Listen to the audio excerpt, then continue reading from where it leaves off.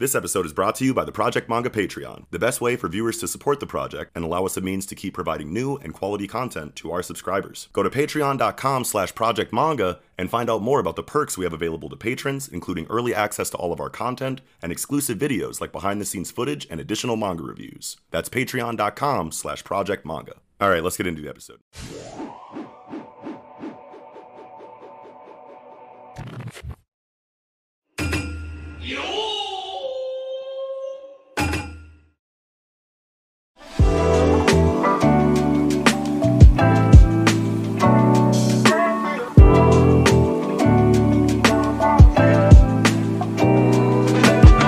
Welcome back, everybody, to the Project Manga Podcast, where we cover One Piece, My Hero Academia, Black Clover, Mashle, Dr. Stone, and Jujutsu Kaisen week to week. Back this week covering Weekly Shonen Jump issue number 15. I'm your host, Nox. And Nickums. And before we get into the conversation tonight, of course, we'd like you to take a look at the description down below. That's going to have our link tree in it. That's going to be where you see us on our individual social media accounts like Twitter, ways that you can join online communities like our Discord, ways that you can listen to Project Manga wherever you normally listen to your podcasts, and ways that you can support what we do here by checking out our online store or our Patreon. But getting in to the discussion tonight, Weekly Shonen Jump issue number 15, and we got a full roster once again. Holy moly rockets. Big week. This is a massive week, especially with Dr. Stone. Can't wait for that conversation. Oh my god. But let's kick things off with Jujutsu Kaisen, chapter 142. And this one's called A Big Brother's Back. Yo, dude. Okay, so a couple things right off the bat that I want to say is that, remember how last week we were talking about like the path that Naoya was taking while fighting like Choso, and how it seemed like he was like doing more than he needed to just to flex his speed? You know what I mean? And it seemed like he was taking these very awkward, like, go around this way, then come back around, like, kind of like pass. And I feel like he's doing that again, because when he takes off this time, Choso starts to look one direction, but then has to, like, turn back the other direction again, because it feels like Naoya, like, faked him out one direction and then came back around another direction. Oh, yeah. And he's just still flexing that FPS speed, I feel like, is what's going on. I love here. that. Yeah. And then you have now you're like, okay, he's adjusted to me because flowing red scale is doping, so you get you know, the doping in pretty much every way. Physically makes sense that you would be able to get it ocularly. You know what I mean? It's essentially he's basically fighting him on a bunch of Adderall right now, right? You know what I mean? Yeah, which is like kill, shit like that, which is like really cool dialogue to get there. And like the drawing on page 2, like of him, like as he's like doing this like immense like high speed turn, trying to catch up with Naoya, and like you can see his like the veins around his eyes like bugging out, and like and even his pupils in that middle panel, like where it's like the light, you know, kind of like shifting as he's like, you know, turning so fast. Oh, it just like looks incredible. Yeah, it looks amazing, and getting these panels right before that dialogue about how he's straining, you know, ocular veins and things like that. Really, I didn't even notice like that middle panel was an example of what Naoya is talking about until you just pointed it out. That's really fucking cool, man. Choreography always continues to slap. Hell yeah. I like how Naoya pulls out this knife, right? This curse tool. Because like I was thinking about it when Naobito was fighting. I was like, okay, cool, you're really strong, you're beating the shit out of Dagon, but like where does your lethal damage come from? You know what I mean? It's kind of like what I thought during the Shibuya incident. And sure, you could probably just keep whapping them with cursed energy until they run out of defense. But like when you're fighting something with cursed energy levels of defense, or just someone with ridiculous level of defense anyway, and you don't necessarily have a very damaging, you know, technique. You know what I mean? Like, what do? You probably supplement that with curse tools the way that we've kind of seen in the series. But I like that Naoya makes a point to say, like, hey, this is weird, man. I don't really like having, you know, a weapon because you're supposed to stand up on your own too. You know what I'm saying? It's shameful that, you know, that you have to rely on a weapon or whatever. Yeah, it's weak. And he makes a comment about Toji. Yeah. Right? Yeah, and he was like, dude, my brothers just walk around with their swords on their hips. They don't let anybody see them. They don't care. And he, what was his line of dialogue here? He says, I'm amazed at how they complained about Toji. And I'm assuming that he's saying this because they flame Toji for just being cursed energyless. but then they Sure. get to walk around with their shame on their hips. Yes, You know what I yes. mean? Is what I think that he's trying to say here, and that's really fucking cool. For sure. Or Toji's like a weapon master, right? Or like Toji's a weapon master. Since he doesn't have cursed energy, he has to Right. rely on cursed tools. And so they're like, Toji sucks, he has to rely on cursed tools. Well, so do they if they have their Yeah. swords at their hip all the time, you know, constantly going out to battle with these swords or whatever. It's Right. like, well, you have a weapon too. What does Yeah. it matter if it's 1 or 20 or whatever, you know? I thought about that too, and like Toji does keep hella weapons on him, and I feel like this conversation could go because it's like, why would motherfuckers that like tout their weapons proudly Mhm. complain about anyone relying on weapons when they know that Sure. they do? So like that's why I thought it was like, oh, look at Toji, you know, so shameful, he ain't got no cursed energy. But then this is just Naoya's perspective of, but look at your swords on you. You know what I mean? You guys carry your sword. That's kind of just how I did. But that is that is cool. I think you could be about. right. Yeah, that is cool to think about though, because if we are seeing hypocrisy to that degree inside of the Zenin clan, then like that I feel like does a lot for. I mean, at least now that I'm thinking about it now that you kind of laid it out that way, now it makes me kind of like look at the Zenin clan a little bit differently than more critically. More critically. Yeah, absolutely. But I love how whatever theme Gege puts or Gege decides to focus on in this manga, they write the shit out of it, dude. This brother theme, this brother like conversation that Choso and Naoya are having throughout this chapter is brilliant. You know what I mean? Like, and it's something that it's obviously big for Choso's character. He's all about his brothers and things like that. And I never thought that while we get all of this intense Choso brother stuff, that we would be introduced to a character that embodies like Choso's exact opposite outlook. Yeah. You know what I mean? Like we're introducing like an antithesis to Choso's you know, character in Naoya essentially in this confrontation. And that's really cool how Gege plays with parallels and juxtapositions and opposites, you know, and dichotomies. And the way that we get this fleshed out inside of two very, very side characters. You know what I mean? Choso's obviously a lot more relevant. You know, nowadays we know actually a lot about Choso at this point from the start of his fight with Yuji all the way until now. But Naoya is brand new. You know what I mean? And it's like it's just focusing on, you know, a fight between two characters this far into the sideline is this compelling. You know what I mean? And this, like, I want to know everything about these two characters, and I need to see, like, this fight is, like, there's a lot of shit going on right now in the background, but, like, this fight can be center stage, and I'm not, like, where's everything else? You know what I mean? Like, no, for sure. Yeah. Love that. We were talking about last week or 2 weeks ago about this exact thing that Choso, since he's a death painting, right? Like, he has infinite blood. Yes. As long as he has cursed energy. And I love that they just lay it out here, right? Like, and he even counters the knife attack, not with what Naoya expects, right? Naoya's like, well, you're a blood manipulator. Like, obviously, repairing wounds is like what you're best at. Obviously, coagulating blood, stopping bleeding. So whatever, it doesn't matter, I guess. But at least it's going to distract you. So he assumes Choso's going to heal the wound. But no, he does the opposite. I'm going to bleed I'm going to hemorrhage out everything that I have right now in hopes to get blood on you. Yeah, so and it's like a torrent. It's like a wave of blood coming out of him. I loved that. I loved everything about that, because it's like, it made a lot of sense when I was reading that line of dialogue. I was like, okay, now he's got to focus on making sure he doesn't bleed out while he's fighting. Choso's out of here, but then he's like, nope, rouge, you know what I'm saying? Like, and it's crazy that I'm sitting here like thinking that Naoya, why doesn't Naoya know about death paintings? Are they're that like hidden, like or that secret?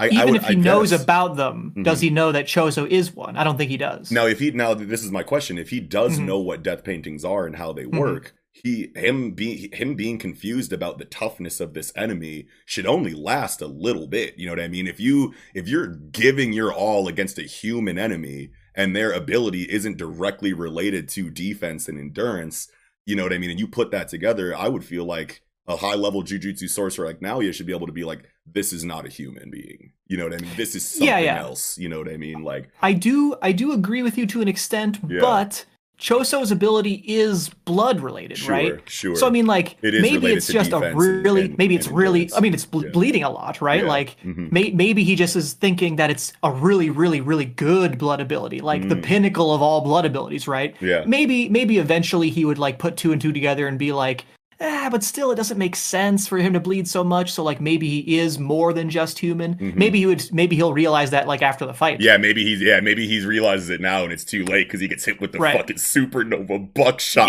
That shit was, I was so happy to see that again because he sends the wave out and he's like, okay, I gotta make sure I don't get this blood on me. Then you get this giant like razor disc blood disc that shoots out. And he's like, what a slow attack. He must be dying from the blood loss after all. Right. And then it's bink, you know, and I bet you Choso isn't even planning to hit him here with this. This is literally just him throwing feints out, you know, to to get him to like dodge nearer to the blood. So he gets the blood on him probably. Yeah. Oh, I see that now actually. Yeah, because you want to know what? And this is another one of his things because the projectile, the piercing blood projectile comes to him on 12.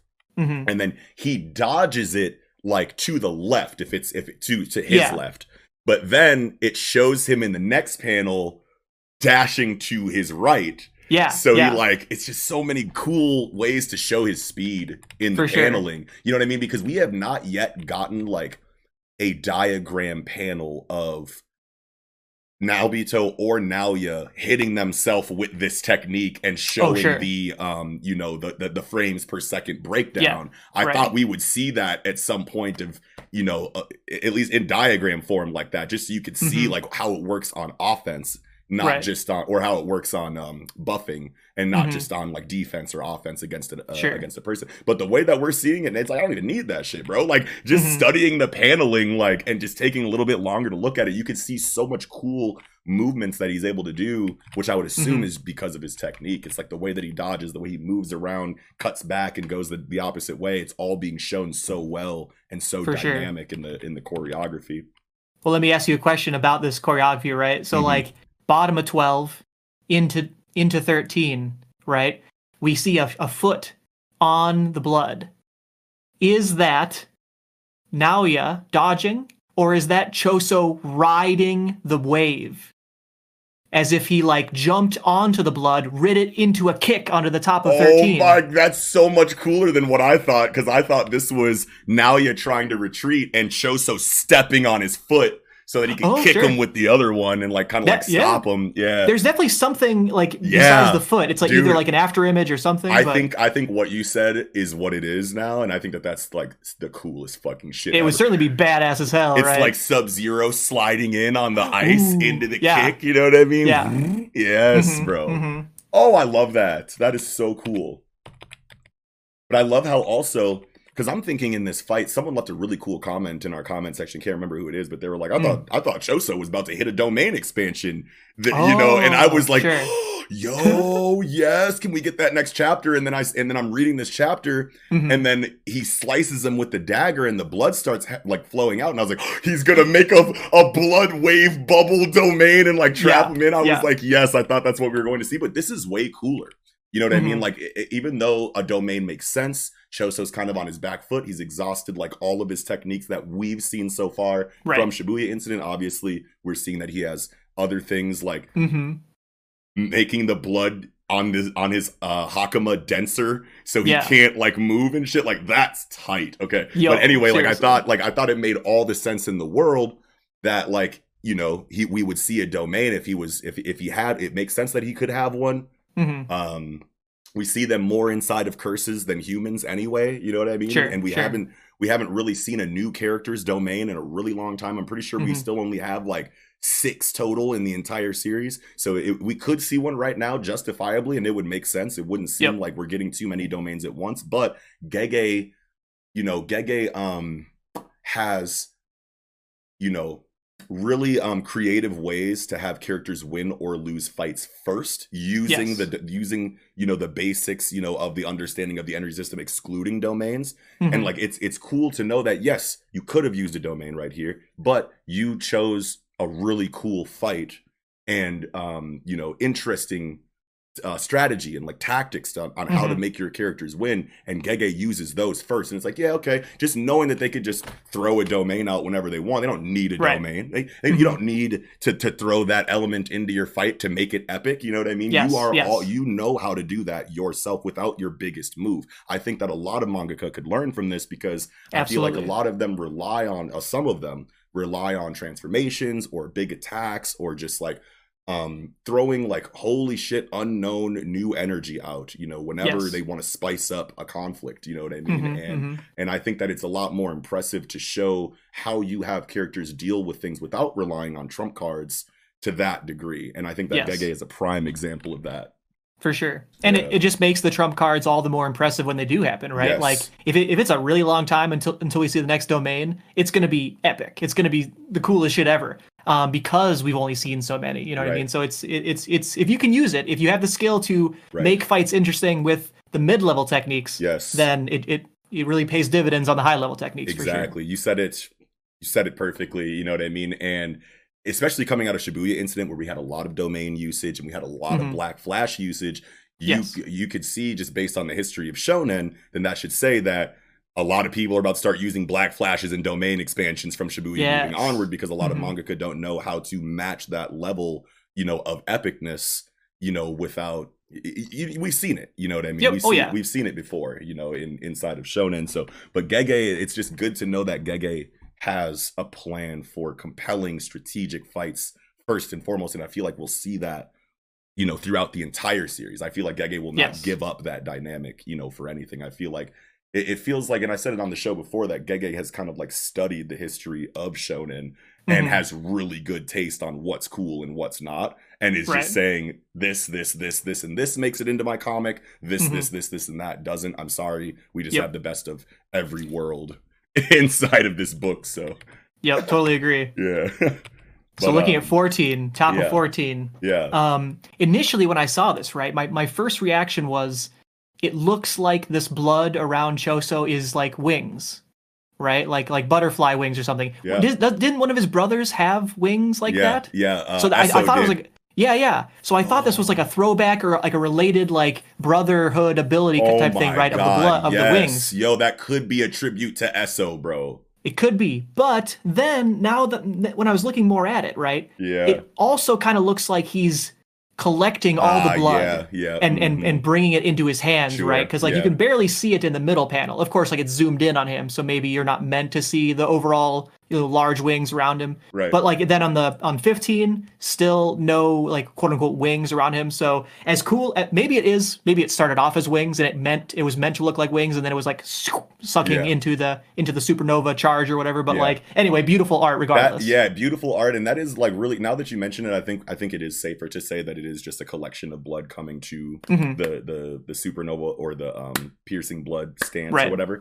But it totally still at the same time could be a tribute, just because of the brother theme, and is so strong in this chapter. I love that idea, even if it's not that. Like, that's really cool. And then you get the stare off.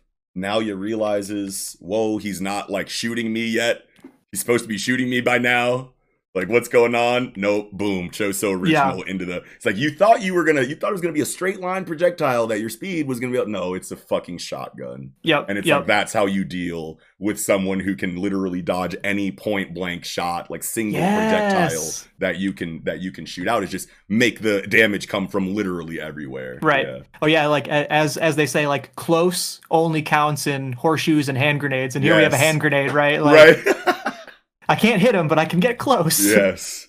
I love the dialogue, or sorry, the narration or whatever on the bottom of 15. Like, this move was a Choso original. One, that sounds cool as fuck by itself, right? A Choso original, but born of Choso, honing his own curse technique for 150 years. You know what I mean? Like in the womb vial or whatever he was in, right? Like, wait a minute, bro. I think this is a Yu Yu Hakusho tribute right now. Really? Because I'm pretty sure the first time Yusuke uses shotgun, he says it's a Yusuke original.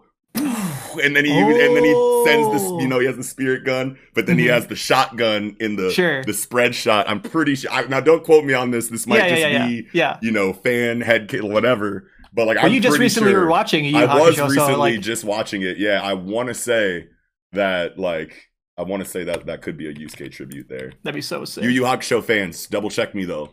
Yes. Yeah, let me know. But wow. And I love this line of dialogue in the Supernova spread page. Yes. Where he's like, sorry, but you didn't love your brothers. And I can't understand that. Like, what a badass final word to say as you clap him, bro. Like, that line of dialogue at the end just, like, makes this feel like a complete story from, like, start to end. You know, like, I'm the eldest of 10 brothers, brother conversation, fighting. I'm an older brother. You're a younger brother. You know what I mean? There's so much happening thematically inside of this fight, all for it to come rounded off at the end with this amazing line of dialogue. You know what I mean? It's like he wins physically and thematically, you know what I mean? And like, that's just so strong, bro. It reminds me of back in the Shibuya incident. Remember when I was praising that Todo chapter and how it felt like a complete like story, you know what I mean? From start to finish, you know what I mean? It's just another one of those. Gege can just drop these like that. That's ridiculous. It's like Oda in that respect, right? Like where Oda can like take a character, you don't give any shits about Senior Pink, you know what I mean? Like, who's this guy wearing a diaper? And then all of a sudden in 2 chapters you get 2 chapters of backstory and you're crying. But it's like that's skill to have a self-contained story within a story. You Absolutely. know what I mean? And especially with such a character like Senior Pink, where you're like, there's no way anything interesting can come from this. And then you tie his aesthetic into the grief of his backstory, and it's like, Oda, god damn it. But yeah, bro.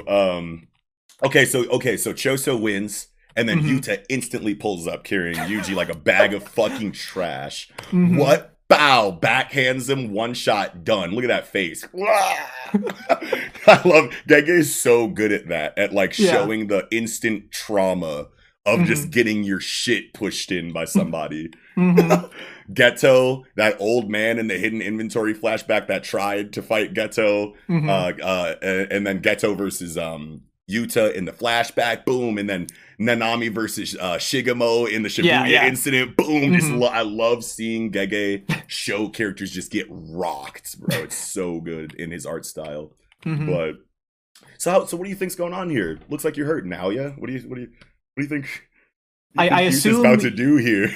I assume he's about to do reverse curse healing. Oh, damn. And just like immediately heal him and be like, "Yep, I'm on your team. I'm a good guy. I'm a good boy. I'm just gonna heal you right here." Obviously, that was my first guess. What do you think? Now that I'm thinking about it here, we know that Yuta's like Yuta's ability is related to copying curse techniques. We know that back in the prequel, back when the Rika situation was fully realized, that he could copy curse techniques unconditionally. We know that there is a difference between the Yuta now and the Yuta from back then. I want to assume he still has his full range of capabilities, but just like grounded to a certain degree. So I could see it being like, yo, you looks like you're hurting now, yeah? I could handle this for you.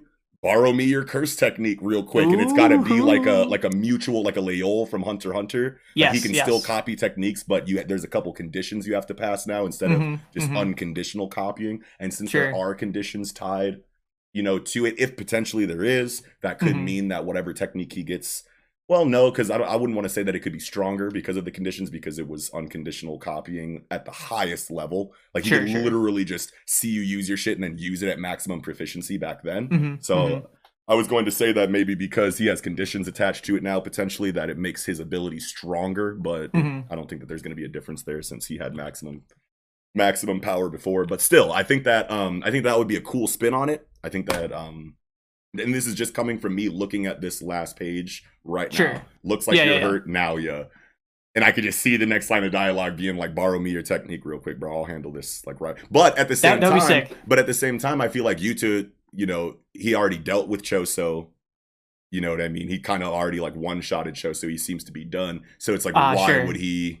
There's no What's threat the argument? there. Where's the threat? There. But another threat could pull up, and then we could get this, you know, that scene potentially. But alternative, if there is a restriction on his ability, it could be not as drastic as needing consent. Maybe he can't just see it. Maybe now he has to like say touch you. Oh, and maybe he's not hand glowing.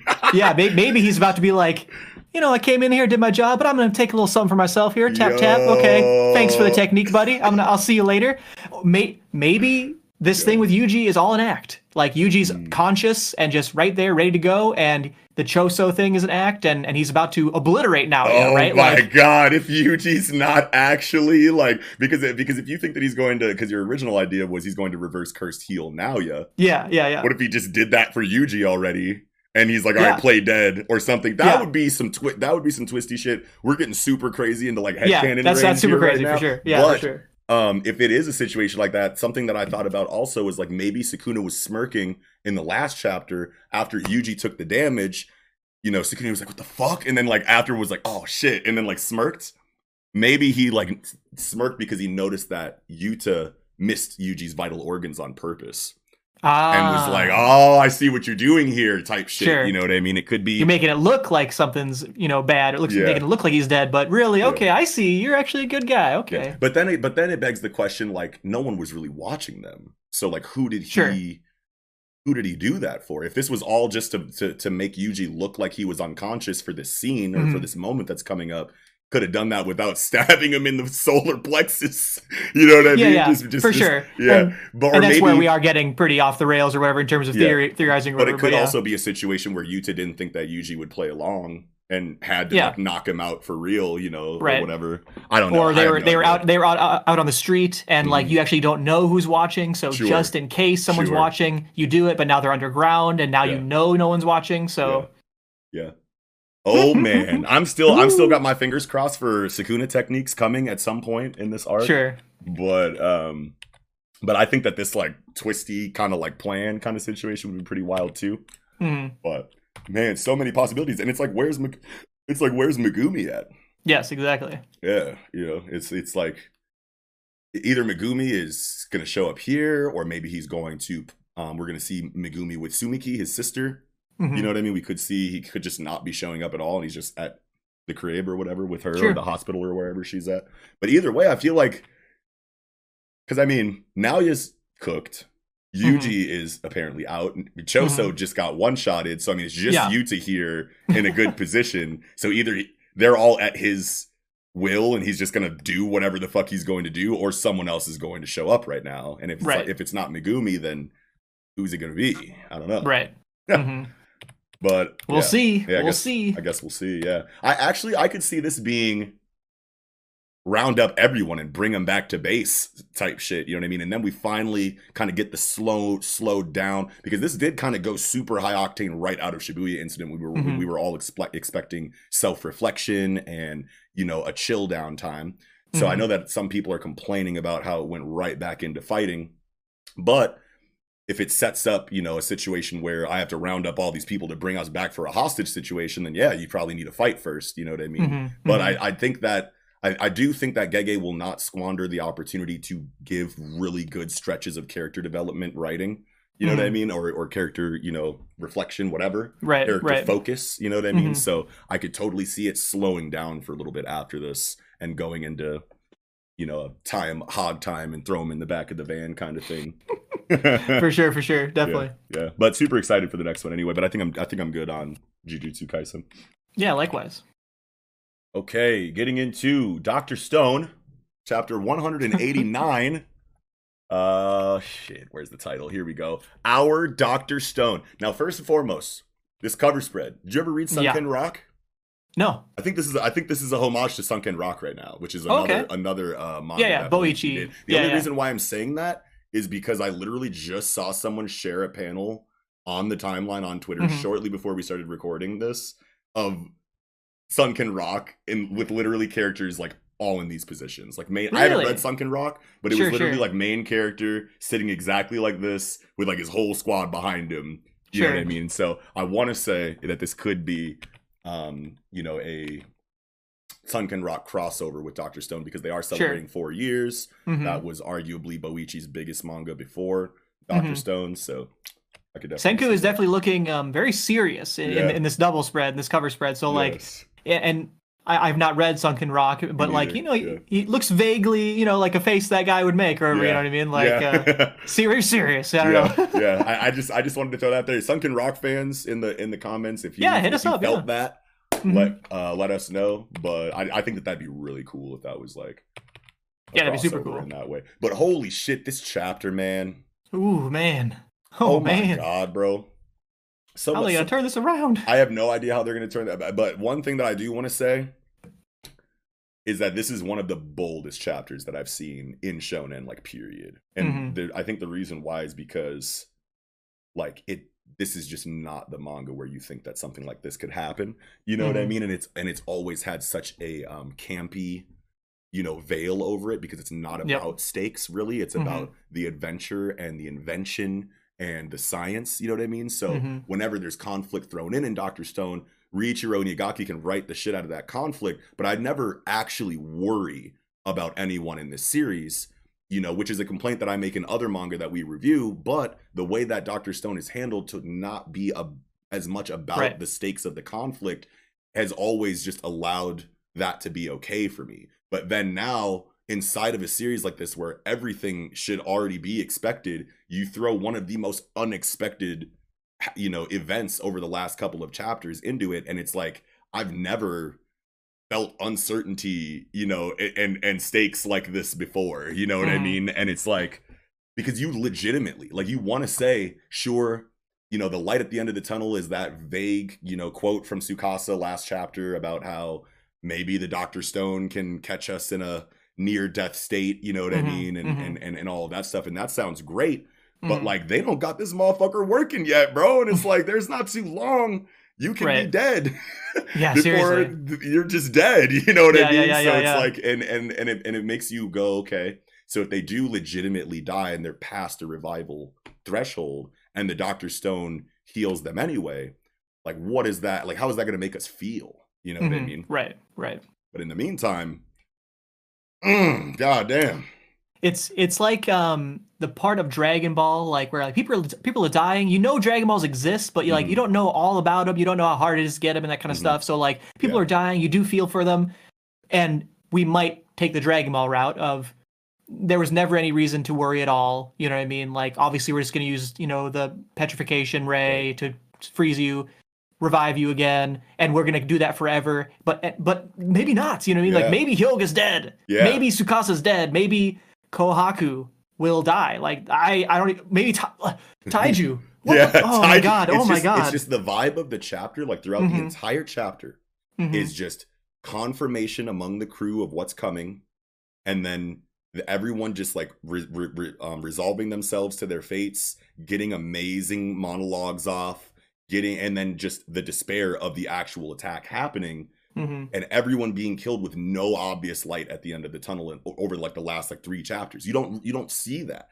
Usually if you're going to do this, you know what I mean? There's got to be something obvious in the back of our heads that say things are going to be okay, especially in a series that's been as historically campy as Dr. Stone. There's supposed to be a light at the end of the tunnel if you're going to do this, and there just is none. Just look at everyone, like you can see Ryusui. Ryusui's got to be a cool guy, you know what I'm saying? But his back is to the camera the whole fucking, the whole time, because he's like, god damn, like, we're really about to get caught with our pants down, you know what I mean? And everyone, you could tell that vibe. They're trying to keep up appearances, for the reader and, for the dramatic irony or whatever, but like, everyone, if you go back through this after reading it, you could see Senku on page 9, like right before he tells Luna to bounce, you know what I'm saying? He's like, nope, it's over. You know what I'm saying? Ryusui right after that, head down, like, yeah, you go with them, Chelsea, you know what I'm saying? And then right after that, right after Chelsea's like, all right, peace, you see Senku and Ryusui like,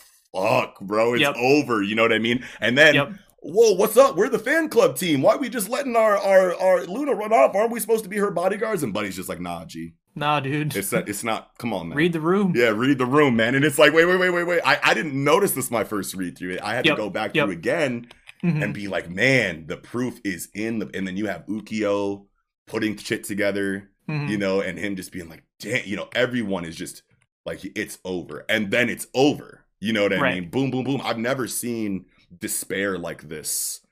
Or maybe I have, but I can't remember the last time I felt real. Like, I'm trying to think of like Seven Deadly Sins, when the 10 Commandments arc first started and Galen came through and just served up the entire cast. It's feeling like that. But like at the very end of that chapter, you saw that Gauther put a fucking memory arrow like on the back of of Galen's neck, so that was the Sure. light at the end of the tunnel. Sure. You don't have that in here, man. Mm-hmm. Everyone's just dead. Look at Taiju, son. Look at Gen's face after Taiju is blown up in this very, like, it looks like Vivi from Final Fantasy IX. You know what I'm saying? Just stark black, big white eyes, and then just like into the high detail of the next panel next to it of him like, wake up, Taiju. Like, can't prank a prankster, bro. Like, you're unlimited defense, Taiju. What's going on, man? And he's just burnt to a fucking crisp. Like, the imagery used to show, it's like you're not trying to show everything and be super graphic, but the detail that's there is very telling. You know what I mean? And I think that that is just masterfully done by Boichi. But one thing, Gen was not shown assassinated, and neither was Ukyo. So it's Gen and Ukyo. And then obviously you have Ginro and Matsukaze like still tied up. So there's still shooters out there, but like you still got Senku and Kaseki. Oh yeah, you still got Senku ran off, bounced off with Kaseki. I thought Kaseki died, but yeah, besides Senku, I was going to say Senku, Gen, Ukyo was like, but then Kaseki's there too. But still, like we have some shooters here, but it's like, what are they going to do? Yeah, I have a couple ideas, I guess. Going back to, let's see here, the first page. Back to first page.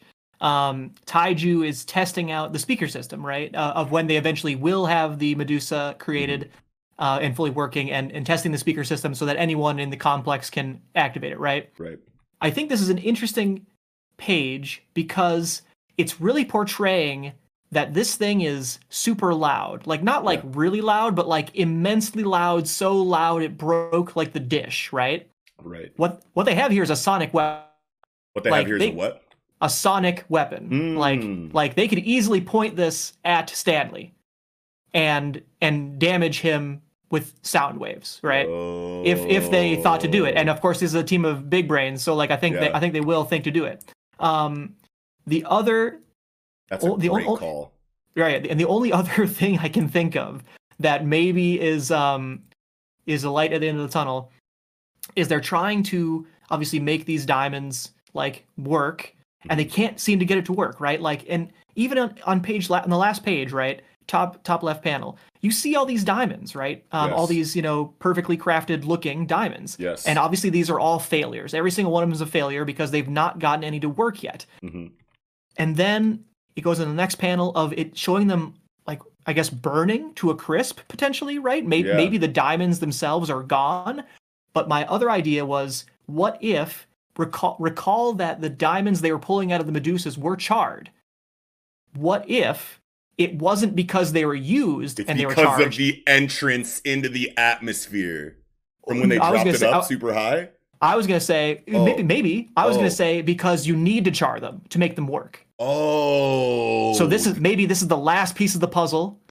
They have all these diamonds that are like somewhat complete, but not fully complete. And now they just all got set on fire because there's hella explosions happening right now. And so like as one last ditch effort, next chapter, right? Someone's gonna pick one of these charred diamonds off and just try one more time. And fit it into a Medusa, 3,000 meters, 1 second, and it will finally work. You know what I mean? And that's so good, bro. Cause see, when you mentioned this last page, and I see the diamonds falling. And then I see them burning up. I just figured entrance velocity, like re-entering the atmosphere. That's a great point. That's a great thought, though. Yeah, because we know that they were dropped from like super high up. Yes. Right? We remember that they were talking about that or whatever. Yeah, the Medusas. Yeah. Yeah. So like that big pile came from like if they all fell and like re-entered the atmosphere and caught on fire, and the people knew that they would need to enter the atmosphere and catch on fire so that they could get that charring, so that they could shout and make it all work. Yeah. That would really explain. I think that would really well explain it, right? Like the people on the moon who made them knew that like you build them the whole way, they don't even work yet. You have to send them through the atmosphere through super heat. Yes. So that they can work, right? And like maybe like that'll get explained next chapter kind of thing. Ooh, damn. But then when they find the whole pile and they're all already charred. Because then the battery is out and they're actually they've been used. Yes, they've been used now. Okay, but the fresh ones that haven't been used now have the charring because of the attack and can now maybe. Wait a minute, man.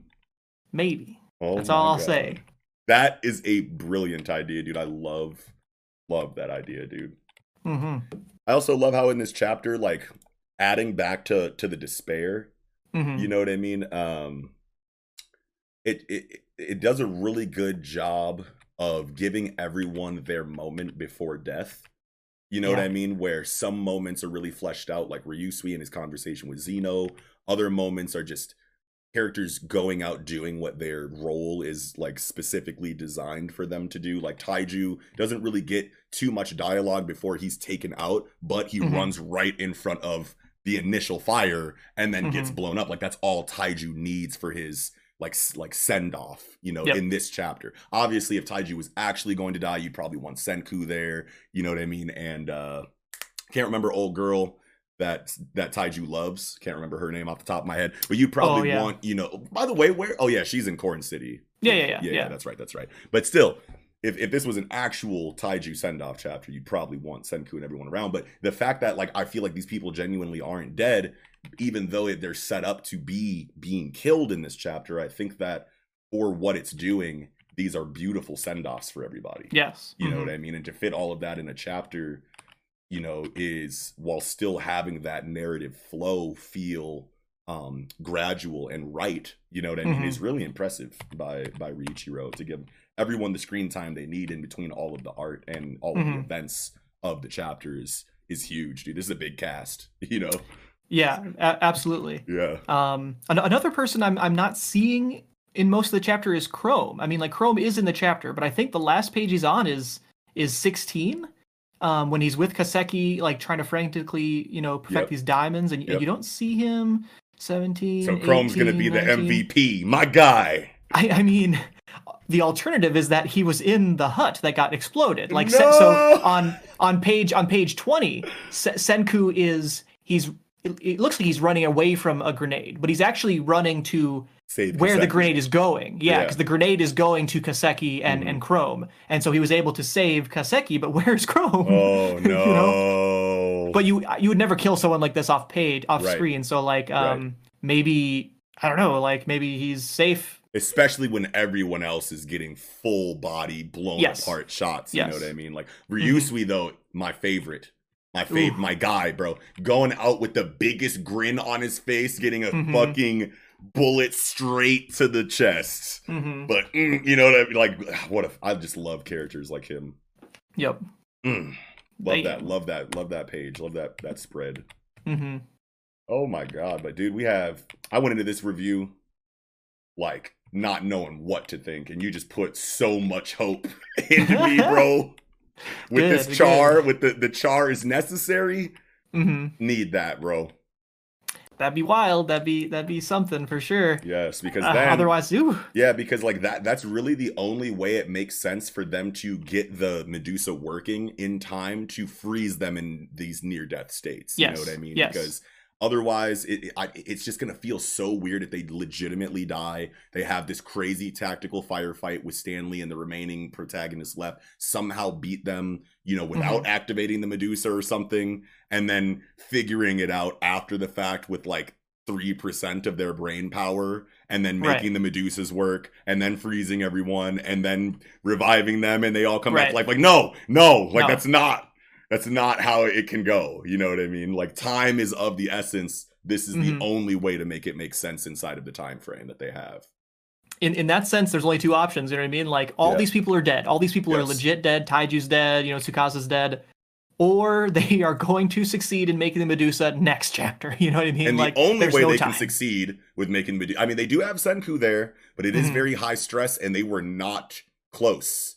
And the lab is blown up. They just blew the lab they were working. Yeah, and they were not close to figuring it out. It has to be what you said, bro. There is literally... Or they just figured it out. Or they just figured it out like right before the attack happened. And we just didn't see that light bulb moment. And so like Chrome, like say Senku runs over, he's like, yo, we gotta bounce. There's a grenade right now. Like, right? And Chrome is like almost like a visual, like, yes, like a thumbs up with a diamond, like, I got it. But he runs the other way. He runs the opposite direction as Chrome and Kaseki. And he's like building it right now or something. You know what I mean? That hypothetical scene just gave me like chills, bro. Like just seeing Chrome with the, you know what I'm saying? With the, bro. Oh man, Whew. I've never been so. I feel like I've been saying this a lot actually in the last couple of months, but I don't. I'm just gonna say it again. I don't remember the last time I was so excited for the next chapter of something. I mean, Like, this is definitely a time to say it, right? yeah, Last chapter, we were both like, "Holy shit!" yeah, Like I need next chapter now. yeah. And this did not get any less tense. I don't I'm not satisfied at all. So I need it immediately, like next Yes. week. You know what I mean? So like, ooh, damn. Oh my god, so much, and I don't even think I Mm-hmm. have anything else really to Mm-mm. talk about. With the chapter is pretty straightforward, Yeah, but like, wow, dude. it's intense. I think I give Doctor Stone chapter of the week for this. Absolutely. I mean, this Yeah, is as you were saying earlier. It's phenomenally well done. It's yes, very rare to go this hard, especially yes. for such a like a campy manga, right? So Like as we've bold, been saying, so it's super ambitious. bold. It's super Like, bold. yeah, like this is, and if it's and we know that Riichiro has a plan for this, even though it's very hard for us to see it. I think that you have a Hmm. really good idea, but like, it's so crazy how he went this route to go this bold. You know what I mean? Hmm. And for the answer to not be obvious, so it gives us that anxiety and that uncertainty because we want to see him succeed with the writing in this. Hmm. But like, this is, you got to play this close, fam. Like there's really got to be only one way this goes, and it's obviously the way Riichiro is going to write it. But just Hmm. knowing that like there aren't many options is just so nail bitey. You know what I Yeah. mean? Like, Yep. God, Whew. hell yeah, man. But yeah, I'm good. I'm good on Doctor Stone this week. Yes. Likewise. Okay, getting into Mashal, Magic and Muscles, chapter 54, Mash Burn Dead and the Rampaging Serve. Oh my What god. ridiculous chapter in some Yes. ways, but great chapter. I Yes. really enjoyed it for sure. Yes. This is like this is what I praise Komoto for the Hmm. most Hmm. is his way to invent these ridiculously funny and badass at the same time strength feats for Mash, you know what I mean? Yes. Like all the time, you know, and I was I think I've talked about it in this review before, but I always want to assume mangaka have plans, you know Hmm. what I mean, for their stories and all their hardest hitting moments, you Hmm. know, are thought out thoroughly, you know, and Yep. shit. And it most likely is for Mashal still, especially at this point because it is still so new. But Hmm. and it might always be this way. I don't know. But I don't know what's cooler, like Komoto having all of these hilarious strength feats planned out, you know what I mean, or Hmm. him like just always just coming him being able to come up with these things like on the fly, you know what I mean? Right. Like I Right. don't know. I don't like because like dude pulling out an iron wand and literally sculpting it without heat is just like one of the cool, like one of the tightest things I've ever fucking seen, bro. And For it's sure. like For sure. if this is an off the top Komodo, like all right, how's he gonna deal with this? Let's give him a Hmm. tennis, let's make him make it tennis, right? Like if you just come up with that, like that's so fucking good, bro. Yeah. You know, For but also at the sure. same time, if you just have all of these on deck, you know Hmm. what I mean, throughout your entire series, that's even more. That's really impressive too. I don't know. Definitely. Yeah. Yeah.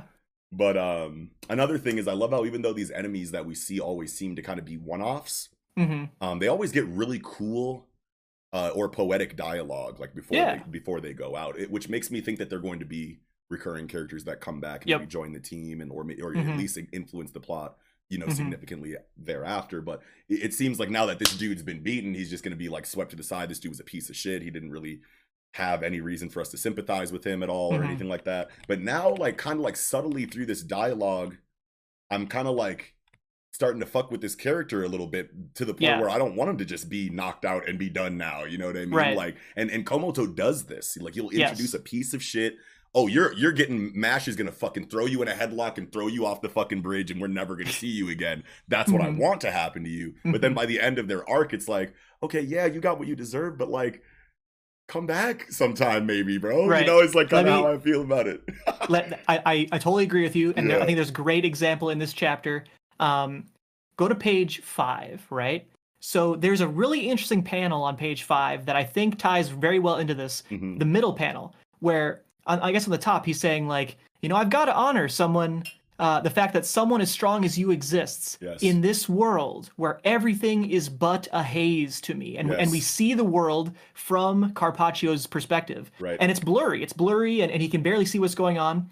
And then you think about his eyes, right? His eyes look so unique. Yeah. And so I was thinking, what if the goddess statue is actually what is causing his vision to be like this, right? And from birth, he's always seen the world like this. Because if you think about it, in some cases, say if you're like a really bad hangover, or maybe the light is really bright, but light can be painful, right? Yeah. And so what if the goddess statue is permanently blocking some light from entering his eyes as a part of his overall damage reduction? Oh, and like then, like a condition that he just doesn't know about. Yeah, right, like, right. oh. He thinks the world is blurry, but really it's the goddess statue like kind of taking away some of the light from his eyes. So like it just looks blurry, but really it's the goddess statue interfering. So boom, page 14, MASH obliterates the goddess statue. It's completely destroyed. Yep. Then page 15, his eyes, bottom left, it's clear. He sees clearly MASH about to obliterate his head with this tennis racket. What if MASH unlocked his sight, his eyesight? And now he's going to get up. He's going to get up from this fight and be like, holy shit, I can see. And thank you.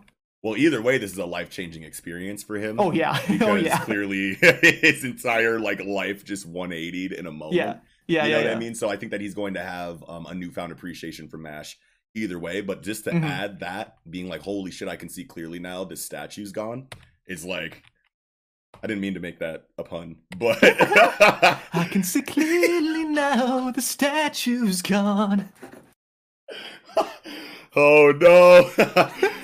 Oh, but yeah, no, yeah, like I feel like either way, he's like liberated in some kind of way, and he's gonna be like, I love this MASH guy. But the way that this is really cool, what you just said, the way that I interpreted this was way different. I saw it. Tell me.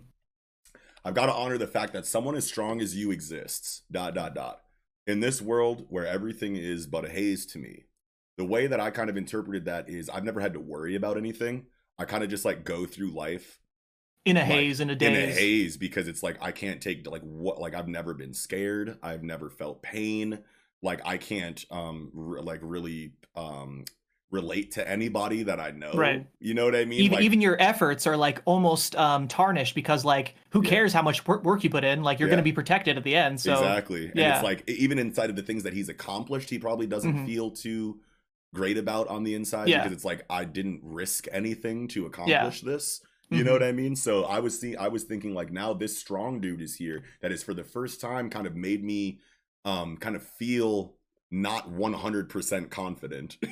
You know what I mean? So I have to acknowledge this dude, because he's given me like my first like glimpse of like what it really means to be alive. Really, he probably like doesn't even know what life is because he's never feared for his mortality a single time in his life. You know what I mean? For any to any degree. That's kind of how I interpreted that. But if makes sense. But you know how I love my power system shit, bro. So if the statue was blinding him to some degree in order to give him damage redirection to this effect, then yes, give me more power system depth over like symbolism and sure. You know, well, I don't know, maybe not over. Maybe they could both exist. You know what I mean? Like I really like that idea, especially when you tie it all together with his eyes being drawn differently after the statue breaks. Like that really sets the theory off, bro. Like I love that. How could he? You really want to learn what pain feels like? I'll help. And I love how Komoto switches back and forth from giving MASH really badass dialogue in well-drawn panels and giving him really badass dialogue in really low detail gaggy panels, and vice versa with the comedy. You get comedy in gaggy panels, and you get comedy in really high detail panels too. Yes. And I was just talking with our homeboy Sean on Twitter. He made a post about like his fan casting for anime production companies for like specific manga that don't have anime yet. And he's like, what do you guys think of my list? And he had can't remember what he had for Mashal exactly, but the conversation was, someone said, well, that'd be weird because there'd be a whole bunch of Sakuga going on, you know, inside of a gag series. And I'm like, no, we want that, because that's how it happens in the manga. You know what I mean? Like you get these low detail gag panels, you know, that lead into these drastic page turns with like some of the best art in Jump.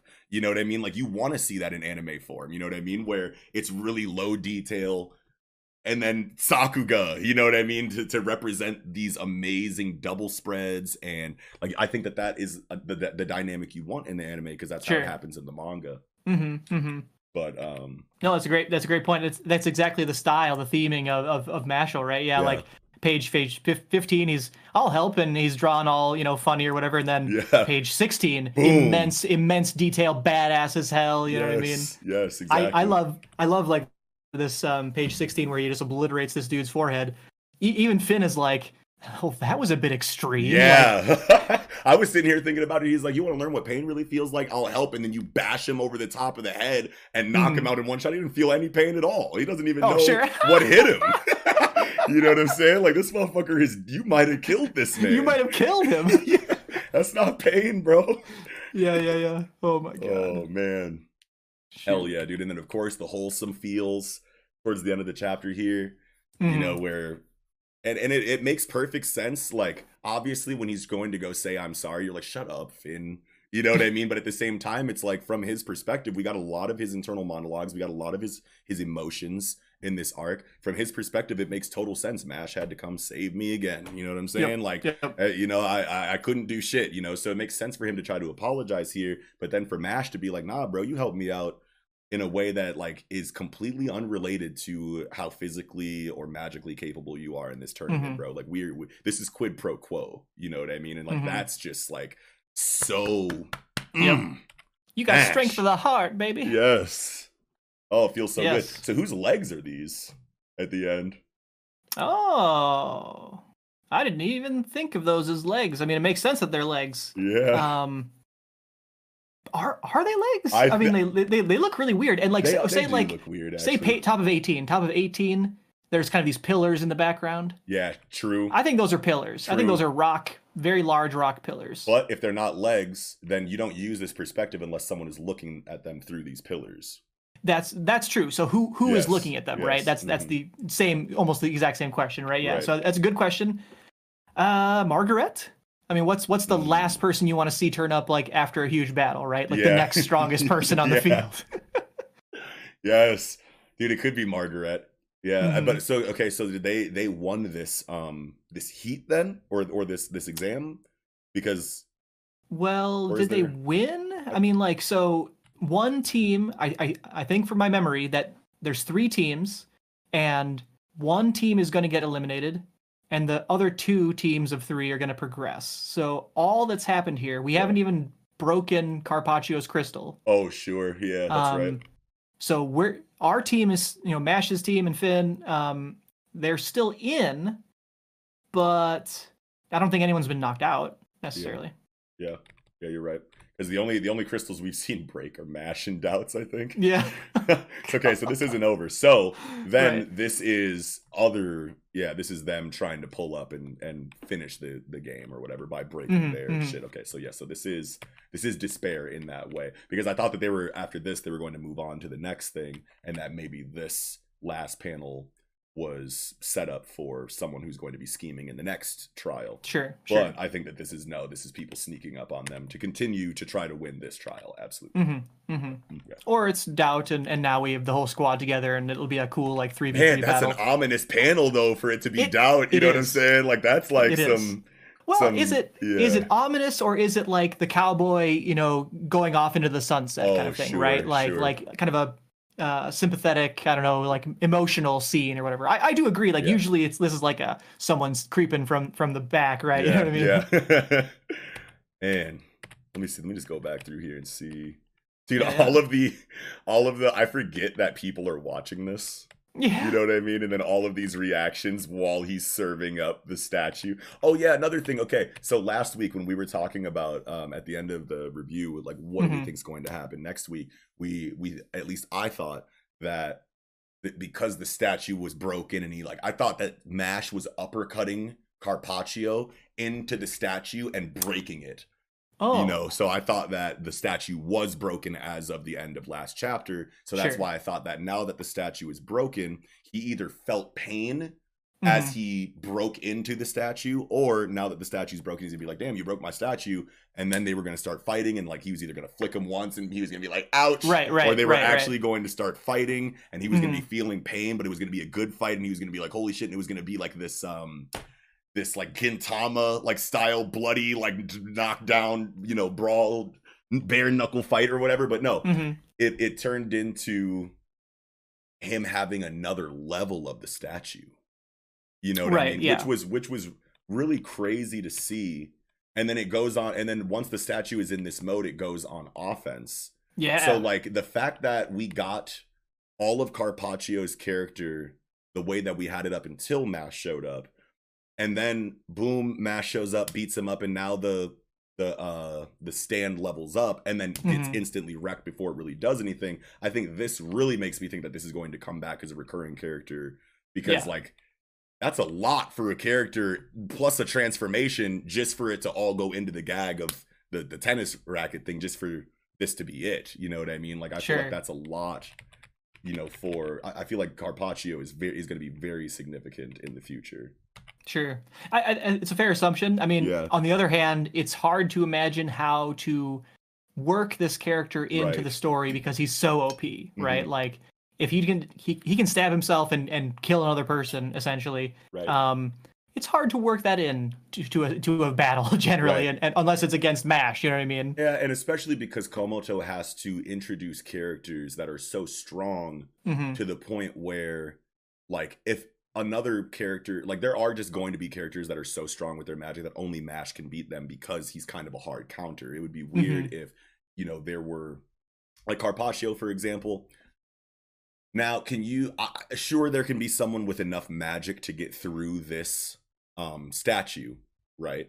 But like, let's see, where am I going with this? So if you're going to build up the defense of this statue and the effectiveness of it to the point where we're seeing Mash kind of exert himself physically more than like we kind of really have up until this point. I'm trying to remember a time where he kind of had to go this hard before. Maybe against the Obsidian, not Abyss Razor, but the Obsidian guy, the Innocent Zero dude who made the carbon spiky rocks or whatever. Oh, sure. That was a pretty intense battle too. That was a really intense battle. Yeah, absolutely. So I want to say like it would be weird for Mash to have to go that hard in all of these fights just for someone else with magic to have been able to handle this person. I feel like what the series is trying to do is show that, like, yes, Mash is just that strong, you know what I mean? So if you have characters that are being introduced as OP, this OP, because you need to have Mash struggle,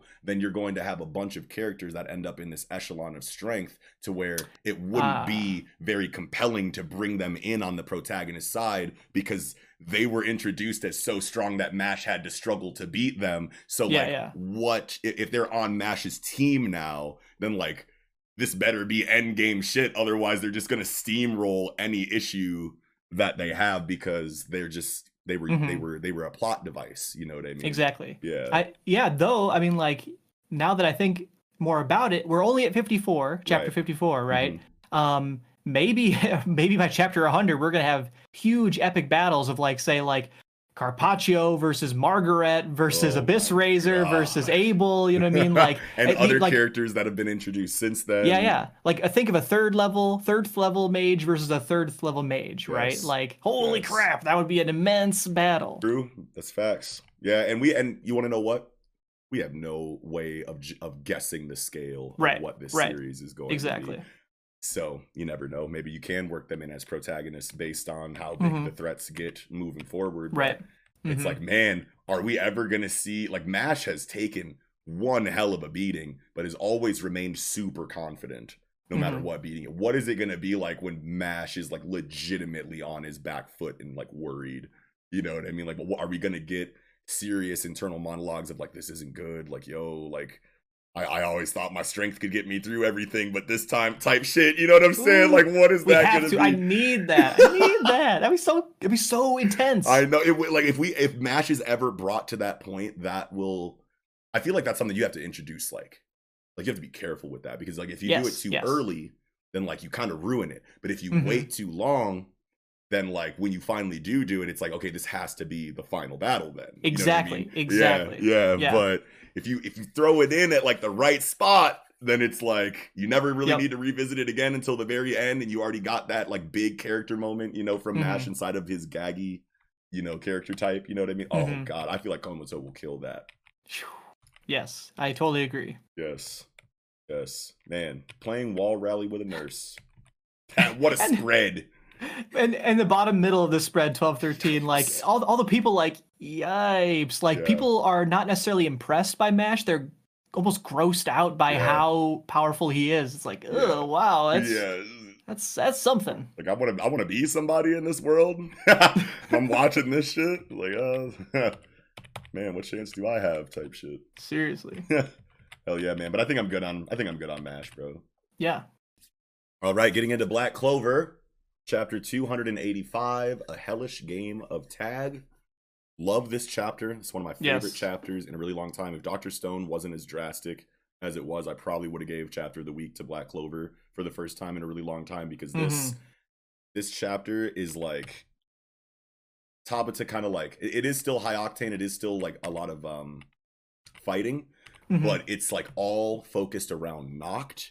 Yeah. And I feel like Noct is just the MVP, bro. Like for real. For sure. Noct is such a goat in this arc with everything that he's doing, and how much Tabata is focusing on him as a character. And I talk about I kind of complain about how low the stakes feel in Black Clover to me, despite how big the threats are. But going through this chapter, it made me realize that like Noct alone carries like all of the stakes this arc for me. You know what I mean? Seriously. Just because of like how much we're seeing of his planning, struggling, taking damage, getting his thoughts and feelings off constantly. And now going into a super interesting flashback at the end that we can talk about obviously when we get there. But like inside of this arc, we've gotten some internal character work like done amidst all of the action, but it's always kind of like short lived. But like with Noct, and a strong example I feel like I have of this is inside of Jack the Ripper. We got that amazing chapter that focused on him and his flashback into that amazing, triumphant like attack on Dante at the end. That shit was fucking everything. But then we go away from Jack after that, and then when we come back, he's pretty much cooked. You know what I mean? Right. So, but with Noct, it's like we get all of this, and he stays on screen. So when we see him struggling as much as he does, it's like I feel, at least for me personally, he carries the stakes that I feel like should be everywhere in the arc. But Tabata, and I understand it's a war. You know what I mean? Right. I understand that this is a war going on, so you have to switch perspectives. A lot. But where Tabata shines is when he sits down and just focuses on one character for a stretch of chapters. You know what I mean? And I feel like inside of all of this Noct business, it's like I really feel the uncertainty and the disparity that this arc is trying to show, just in how what I think is going to happen to Noct, and the uncertainty with his character. Is he going to live? Is he going to die? I don't know. 100%. That's the uncertainty that I've been missing inside of, Black Clover. Right. I think you nailed it on the head. Somewhere in the convention of using a lot of Noct in this chapter, right? And like it being a flashback, like this is a few minutes before everyone has arrived. Yeah. So it's like somewhere between where Guy Modello was like telling Asta like, yo, like Noct is in a bad spot here, guys. We really got to get back there. Yes. And then chapters go like seeing how powerful these high level devils are, and then having a whole chapter of Noct. I feel like I've never felt stakes this high in Black Clover. Exactly. You know what I mean? Like it actually feels like Noct is gonna die, right? And he might. He very well might, and I would not be surprised in the slightest. And it really feels. I'm really feeling it. I'm on the edge of my seat. Yes, for sure. Right, and and you have this world-ending apocalyptic, calamity on our hands here. You know what I mean? And I'm not worried for the world. I'm not worried for, anyone fighting like anywhere else. You know what I mean? Yep. But like Noct is really being written into a situation that feels really desperate, and it's being really well done and well handled by Tabata. And as much as I wish that I could feel the stakes throughout the entirety of the situation, as long as it's somewhere, like I'm cool. Yes. You know what I'm saying? Like this is really good right now, and especially inside of all of this development that we're getting for Noct with this Gallus mode. Now we're seeing more. This transformation is fucking amazing. I didn't think anything was gonna beat the cat, bro. This shit's on the cat for me. I think the cat looks cooler, but this is second for me. This looks cool as hell. Man. Like Plague Doctor, almost like a voodoo. He's got the top hat like Baron Samedi, you know what I mean? Yes, like yes.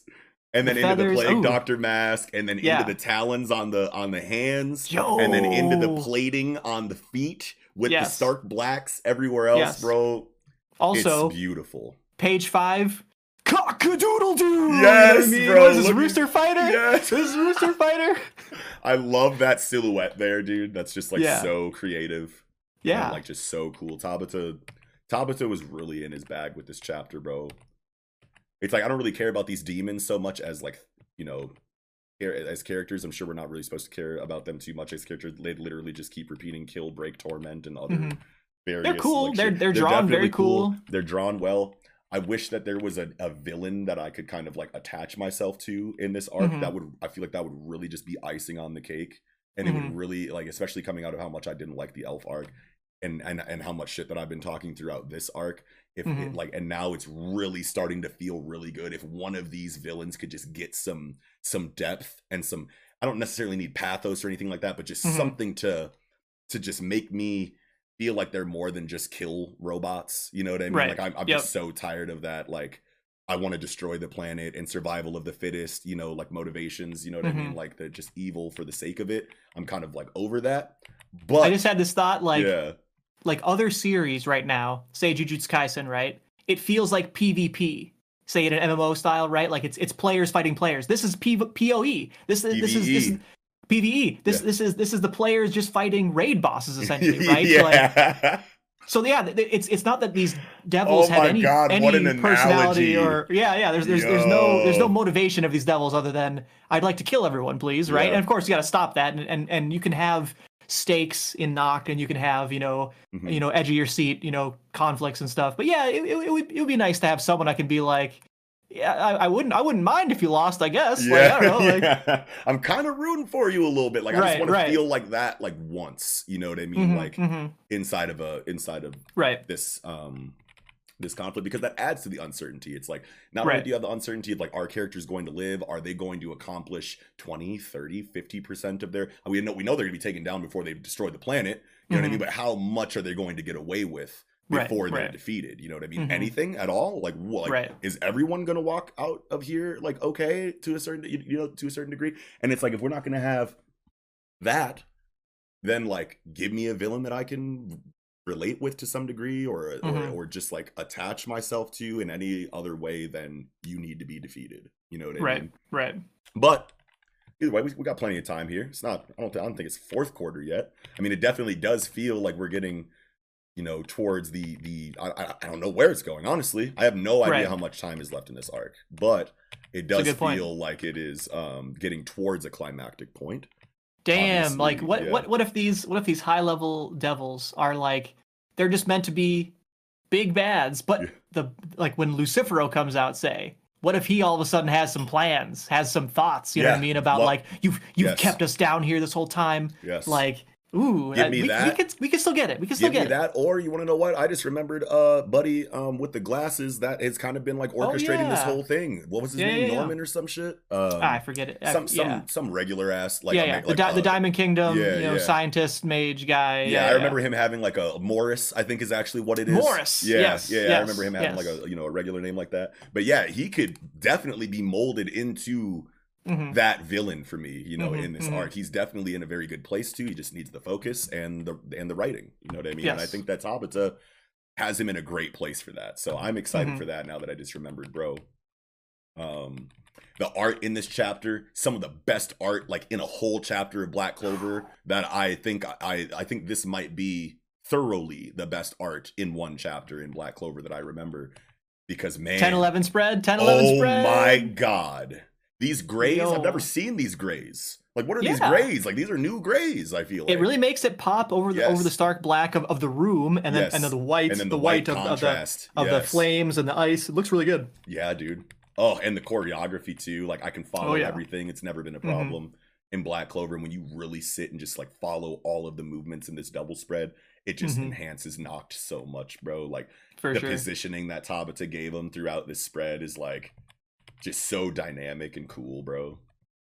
And like this dialogue where after he actually ends up attacking one with Equus or whatever, the horse Equus, the form, the horse form, he's like, damn, like I knew it. My attacks don't even work at all. Yeah. And their magic is endless. I can't even defend with my highest defense guy.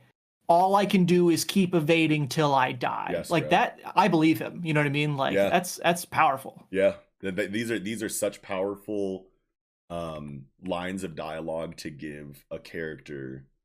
Like we've never seen internal monologues like these, you know what I mean? Like from characters inside of Black Clover. It's always certainly not I've believed, you know what I mean? Like, exactly. You might think you're in a bad spot, but your friends are around the corner, like Yami's on the way, you know what I mean? Like you'll level up in this battle. Right. Like Noct is a seasoned veteran. He's not leveling up anymore, and you know what I mean? He's exhausting all of his kit. He's literally dumping the clip and having no effect, and he's coming to terms with how it's not enough, you know what I mean? Like we don't ever, like I at least I don't really remember too many times where like someone has been this resolved to or resigned to their fate of just losing and dying, but still kind of like, you know, fight, like still doing everything they can in the meantime. Like that's cool in and of itself, but it does always feel like whenever a character is in this kind of position in Black Clover historically, that they're either kind of down on themselves for a second, but then go, nope, burst past my limits, whatever the fuck it is. It's always very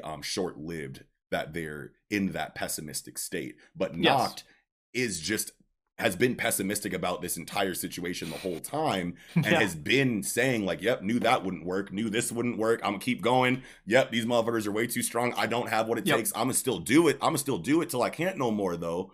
But like there's not that feeling of the power up is coming, the homeboy is coming, you know what I mean? Like it feels real. Like shit is like shit has hit the fan for real inside of this character. Yeah, for sure. Even on page 3, where he's like talking about Jack, right? He's like, Jack's gonna have a rough time, but I'll just have to bet on him, right? Like it almost feels like he doesn't really believe it's gonna work. You know what I mean? But it's like, but what else can I do? I can't fight all these people at once. I have to rely on Jack here. Okay, let's do it. You know what I mean? Yeah, man. And Dante's still over here. I thought Dante was gonna be on some like, you know, middle of the fence type shit after the big bads. Like, sure. Out. Yeah, after like the because he looked so surprised when the Devils came out, right? He's like, oh shit, but he's like, nope, this is exactly what I was going for, baby. This is the world I wanted. Utter, which is like, and we were talking about villains, trash villain, like absolutely garbage villain, but it's fine. Like not every villain needs to be like all well hashed out and like good motivations and stuff. But Dante is not that for sure. Let's not have any illusions that Dante's a good villain. And I thought that we were gonna get like, man, we got a couple flashbacks of Dante before he was in this situation. And I thought that that's where we were going to get some kind of pathos or some kind of you know deeper character writing for him. And I just don't remember it being anything other than he was just like a psychopath, and right? I've always sucked. Yeah, you know what I mean? I like killing people or whatever. And it's just like, damn. Oh, could have been Dante. I do still have hope for Zenon, whatever his name is. I do still have hope for Zenon.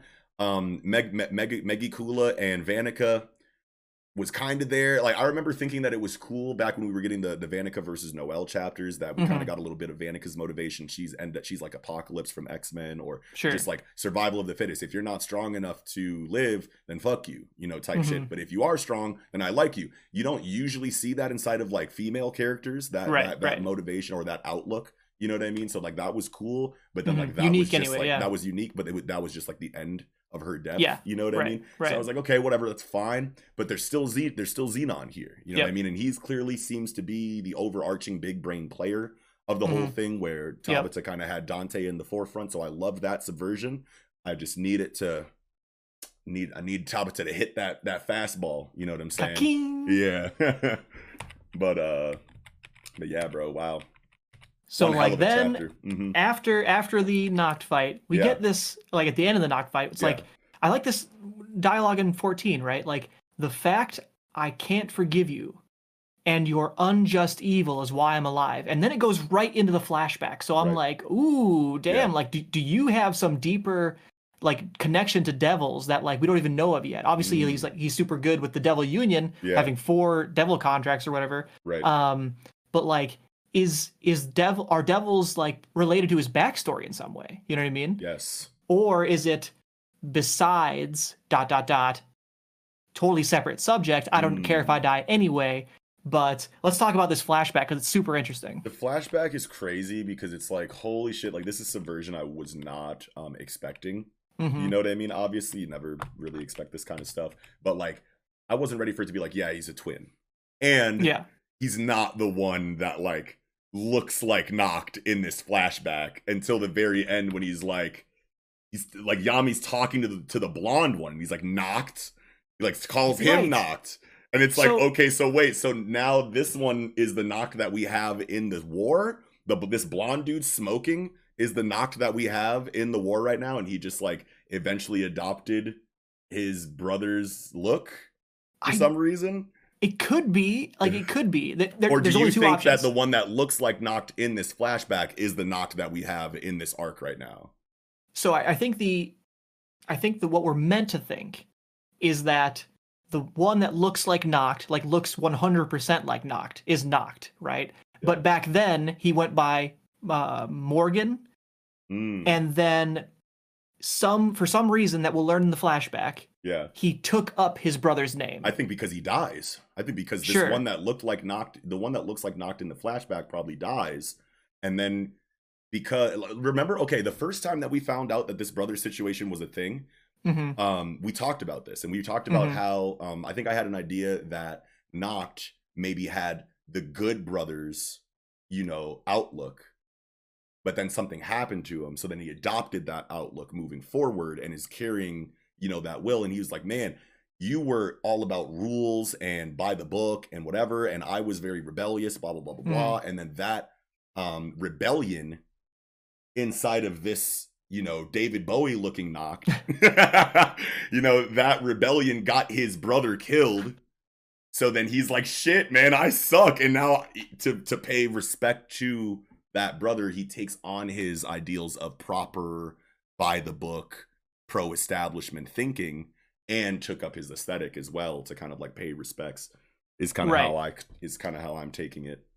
I guess to reiterate, right? Yeah. There's two options. One, the black-haired Noct in the flashback, who is called Morgan in the flashback, takes up his brother's name for some reason, or the Noct, the person who's blonde in the flashback, who's named Noct in the flashback, takes up his brother's aesthetic for some reason in the flashback.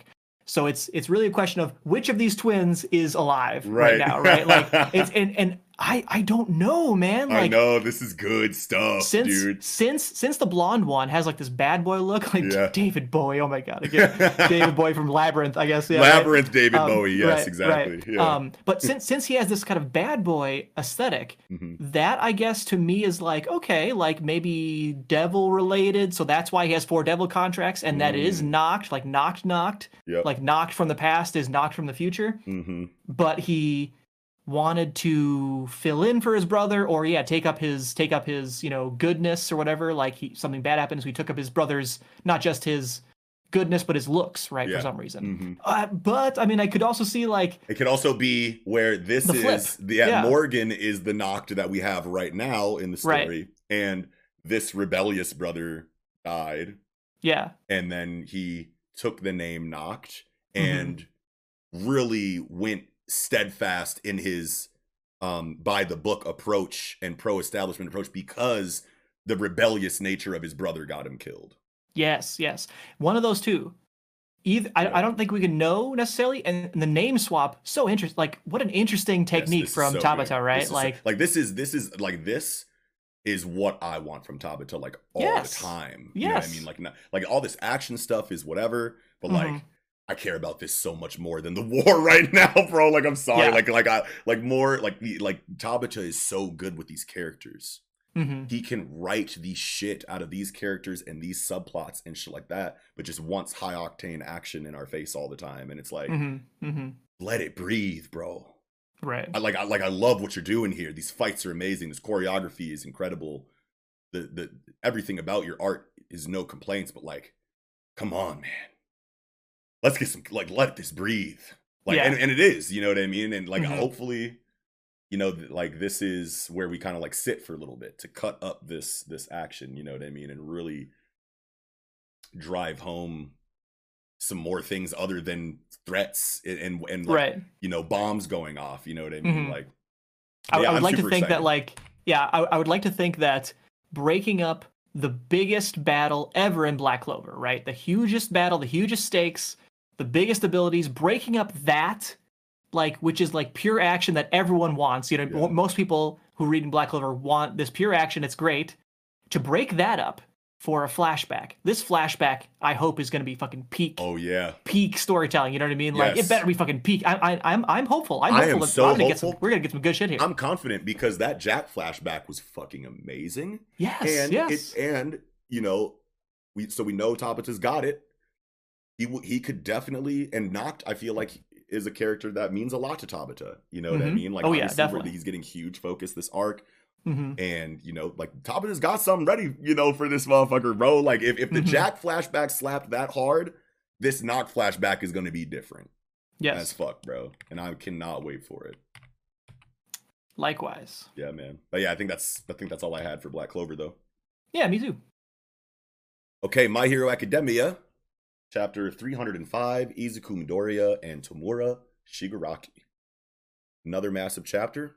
Yes. And this is very like we the whole chapter is very in line with, you know, some of the ideas we were having last week, right? About like what was that question? What is this question? Can you kill Tomura Shigaraki, right? Like I think we were pretty much on, you know what I mean? We were really close. So like very close. Because I think what we were talking about last week is that she's either asking because she wants him to and wants to see if he has it in him right now to do it.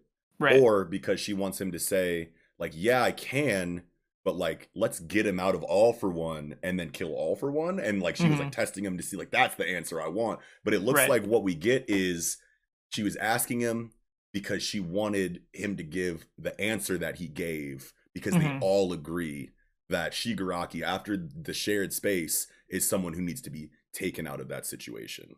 You know what I mean? To be saved. Yeah, to be saved. If we can, save him. If we can, yeah, absolutely. And I love how the line of dialogue in here, you know, from Deku, you know, is like, hey man, maybe he does gotta die. You know what I'm saying?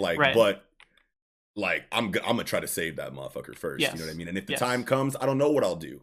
But it's cool to hear that that's a possibility that's on the table. You know what I mean? Because like this is the contention in the community for My Hero Academia as far as like this theme and does Shigaraki deserve to die?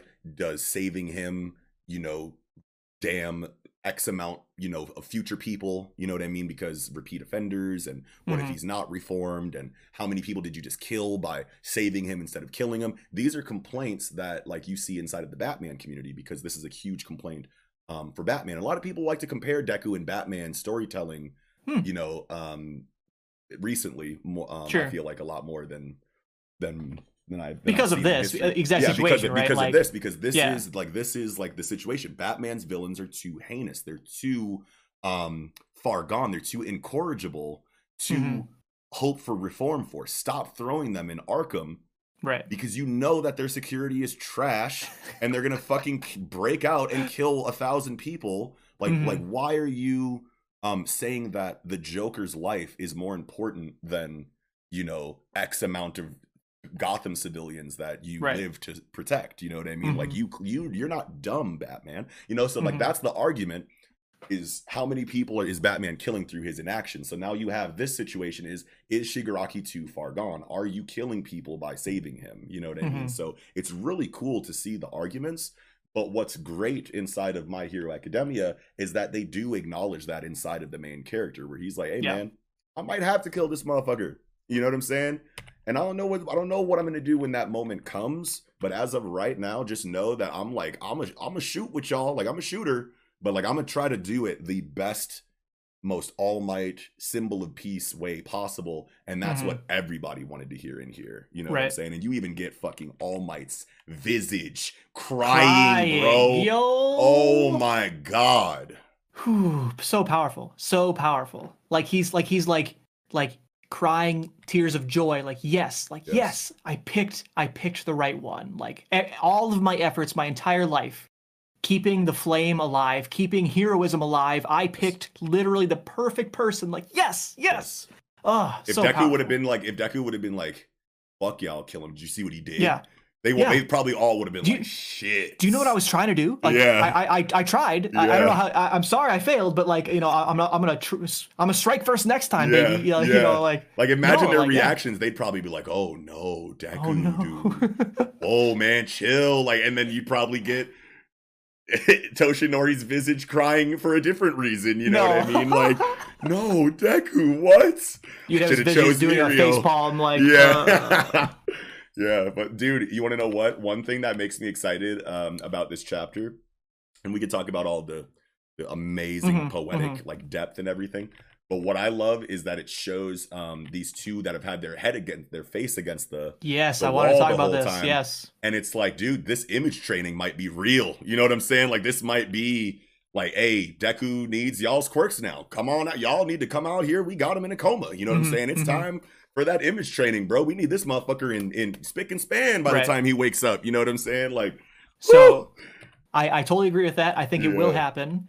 But here's my question, and I do have a thought here, but my question is, why are they against the wall? Right? Yeah. Why are they facing the wall? Right. Here's my thoughts. This is obviously the second and third, right? Yeah. This is the two direct descendants after the first, all for one user. Yeah. And all for one. No, one for all. One for all. One for all. It's hard. It's tough. It's always been hard from the very beginning. Anyway, why do these two have their heads against the wall? I think it is because they actually disagree. They think we should kill Shiggy because they were around in the worst time. Yeah, you know what I mean? Yeah. They were around in the time when All for One was fully realized, taking over the country, people dying. The fourth, the one who had the cracks on his face, right? He was like, my time was a different time. Like, I basically had to be a hermit. You know what I mean? And I think the second and the third also know that they were in the heat of it, in the shit, in the worst of it. Yeah. And so I think they actually disagree with the rest of the group. Now, I think they will come around. I thought they were like ashamed of something. Like, they maybe were like the two shadiest users of One for All before that symbol of peace outlook was really established inside of One for All successors. Like, maybe they kind of worked alongside All for One a little bit, or maybe like because we have this very black and white morality situation established by kind of All Might and his symbol of peace, but like maybe they come from a time where heroism was a lot more gray and these laws weren't established, and they maybe had to they were a little bit shadier, you know what I mean, than their the subsequent successors, you know what I mean? Right. And at least that's kind of just where my mind went, that they were just ashamed of like who they were or had to be in the time that they were heroes compared to everyone else in this council. You know what I mean? So that's kind of like where I went there with that. But for sure, I love what you're talking about right now, and I think I like that idea more than mine, actually. No, I mean it's both. I think both are good. Because I think you want that contention, you want that infighting, because that adds to the drama. You know what I mean? Absolutely. And it leans into the moral blurriness, of the situation, situation and the series in general. Right. Right. Them being ashamed. That's a good line. I like this idea. This, I think, plays into, say, page 4, where the fifth Black Whip guy, right? Yep. The fifth is saying, like, the first people that All for One tried to steal the quirk from was me and my successor, right? So the second, the third, the fourth, he never tried to get them, right? It could be because the fourth, obviously a hermit, there was no opportunity to do so. The second and third, maybe the second and third were actually working with, or not necessarily directly with, but like in the same direction, right? Like caught up in the fervor of liberation of quirks and quirk users and that kind of stuff, and maybe regret, as you're saying, some decisions they made back in the day, right? Right. Yeah. Damn, bro. And then something about the progression. Eventually, All for One realized, like, oh shit, like that quirk is getting beefy. I'm gonna need me some of that. And then then started with the fifth user trying to steal it. Yeah, this is very interesting, man. Very, very curious. Like, I'm so curious. Man, I just need the next chapter, bro. And I love how it feels like we're going to stay inside of this space until this plot point is like wrapped up. You know, at Ooh, least I I hope hope. so. I hope so. I hope You know so. what I mean? Yeah. Because like we just came out of hella conflict that went right back into more conflict inside of the Tartarus breakouts and the other jail breakouts. Then we kind of like chilled for a little bit and got some Todoroki family stuff. You know what I mean? So if we're going to continue that trend of like the wind down after huge conflict, then it makes sense for us to stay in this visage space or in this successor space. And at least to me, you know what I mean? Like this is what the street's been waiting for. You know what I'm saying? Like this is everything right now, you know? Yes, like please stay here. Hell yeah. God damn. Ooh, man. Let's see what else we got here. The biggest page for me, honestly, is when like this 10 and 11, man. When Shigaraki's consciousness invaded One for All, when he was focusing so hard on his own dream, I felt it inside all that rage. I felt a little boy crying. And then Nana's like, damn, that's my grandson. Nana. Yeah. Nana's panel, the lines up and down, like her soul dropped. Yes. You know what I mean? Like, because, powerful. Because this is the start of Nana hearing the answer that she wanted from Deku. You know what I mean? Yes. Because she knows that she has blood and emotional ties to Shigaraki. She's the one like, yo, can you kill my grandson? You know, so that, you know, and especially after everything Deku's been through, you know, Nana obviously asking this question, it's like, I have to ask this from a professional standpoint of like heroism. Like, what will you do about this? But this is still my grandson, you know what I mean? Right. And I know how I would approach this situation, but we have to go with the current successors. You know, plans. This is who's in the driver's seat right now. Exactly. So we got to see. We got to know. Like we got to know some things. We can't just put our emotions on our sleeve. We have to test this man and ask him how is he going to go about this. And not only did he provide the very professional, heroic answer, but he also provided the very compassionate, human Deku answer. You know what I mean? And that is exactly what Nana. This is the start of her realizing this is the one right now. Deku is the one. You know. Now I agree with that. I do think that is part of the emotion of that panel. Yeah. But I think another part of the emotion of that panel is that this is her grandson that we're talking about, and she admitted earlier in the chapter, right? Like I abandoned my family, right? And I created Shigaraki, and him saying, I felt a little boy crying, is saying to the grandma, your grandson was crying because of you. And so I think part of it also is her being like, just having it reiterated to her, you know what I mean? Like, fuck, like, damn, you're right. You know what I mean? Like, wow. But I think also part of what you're saying, 100%, like, that she's like, on the one hand, like, God damn, that sucks, I did that, right? But also like, oh, yes, like, yes, he's going the right direction, yes. And I love how on this page it rehashes all of Deku's past conflicts and what he took away from them. You know what I mean? You have Muscular, Chisaki, and Stain, and he could tell that they were all fighting for something that they believed in, but he wasn't able to sympathize with them. They refused to back down. He didn't get an emotion, you know, a moment of conversation like he got with Gentle. You know what I mean? And he's like, I never understood. There was no time. I never understood what made them turn out that way. I could tell that they genuinely were passionate and genuinely believed that what they were doing was the right thing, but they were just enemies at the time, and it was war, and I had to beat their ass. You know what I'm saying? Before I found out what made them this way. But I got to talk to fucking Gentle and Bravada or La Brava.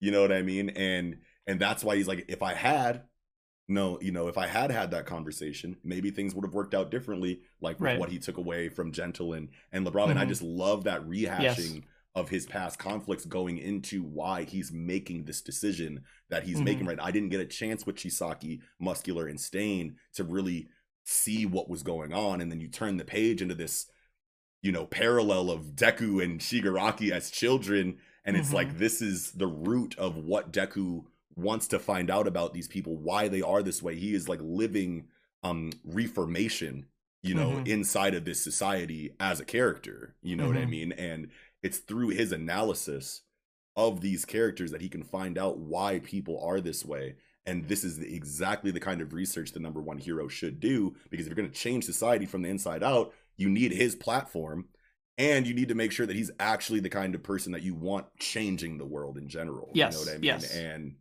it feels so good to know that Kohei has this plot line masterfully planned out and prepared so that whenever things might seem like they're kind of going off the rails in My Hero Academia, we all know that it comes back to this continuity, and it feels so good every time. You know what I mean? You are just literally spitting right now. Like I love that, and I think that double down ties into how Deku wanting to save Shigaraki is the correct decision. You know what I mean? Yeah. And we've talked about this before. How like if you're trying to change hero society, you can't just kill Shigaraki. You can't just lock him up. You know what I mean? Like that's the society that created him. You know what I mean? Like that's literally the mindset that created Shigaraki in the first place. Right. And so getting back to the whole history of heroes, right? Hero society, and how, you know, like, oh, you select group of heroes, you can use your quirks, but all the rest of y'all can't. And if you do, you're villains, like literal villains, right? Like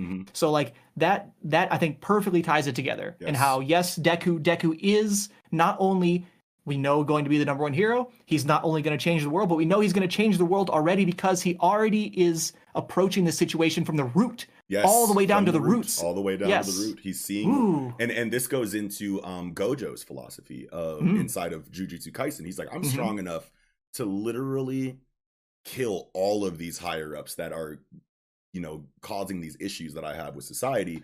But like, people will just look at that and go, oh, so he just had all the power and just decided his outlook was the best and just wiped away everyone who thought differently than him. Now you have, you know, people taking up the ideologies of the people he murdered and doubling down on this outlook on society. Exactly. So Gojo goes, you want to know what? I'm just going to teach the next generation to be as strong as me with my outlook, so that like everyone just decides this is the way things should happen, and I don't have to just assassinate people. Everyone will just adopt this ideology because I'm raising strong people who share this outlook. You know what I mean? So, and inside of Deku, he's not like Gojo, obviously, but he has all of the I don't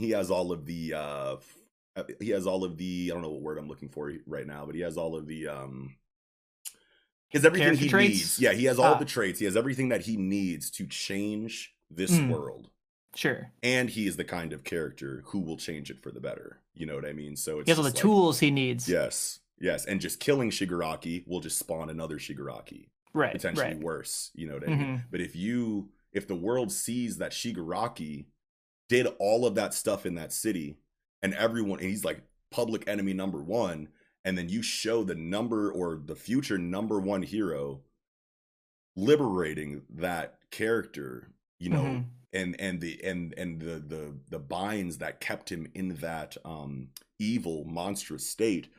Sure, you can send Shigaraki off to get all the help that he wants and whatnot, or whatever, and maybe it's all for naught, and maybe he's too far gone. But at least the world saw Deku save this person before anything else. You know what I mean? And that is going to speak volumes to society when that happens. You know what I mean? For sure. Yeah. Absolutely. But goddamn. An interesting phrasing that was used in this chapter, right? Where like early on, you know, Deku says like, well, you know, like, I don't know, oh no, this is before Deku replies. Page 2, right? The fifth is like, I don't know, man. Like, when we were looking at him, he didn't really look that way to us. He didn't look like he needs saving or whatever, right? Yeah.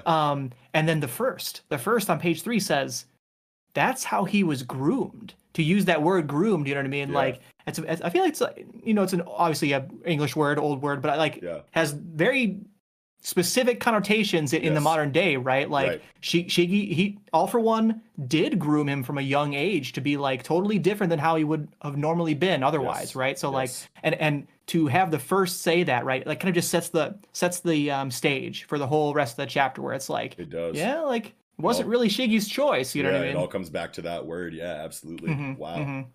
Even in a sitch like that, his eyes were filled with nothing but hate, and it's like still though, but it's like, man. Even if Shigaraki like isn't consciously hoping to be saved, you know what I mean? Y'all were there in the shared space.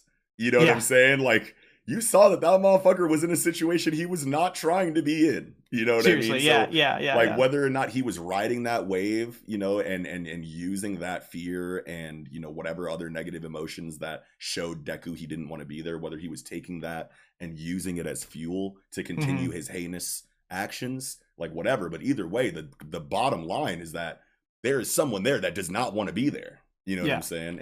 And I like how all of the successors don't have the same outlook. They don't have like they all kind of want the same thing, but they have very different thought processes on this, and we see that even though they're not really arguing. That's really cool and really well done. Like that makes them all feel so, you know, individual. You know what I mean? It could be very easy for them to all just have a hive mind about this. You know what I mean? But Kohei is giving them individuality even inside of this shared mind space, which is really fucking cool. I wonder, like, if they have, are they this old? I mean, like, say the first, right? Is the first, like, quote unquote 150 years old or something because he's been around in the shared space this whole time thinking?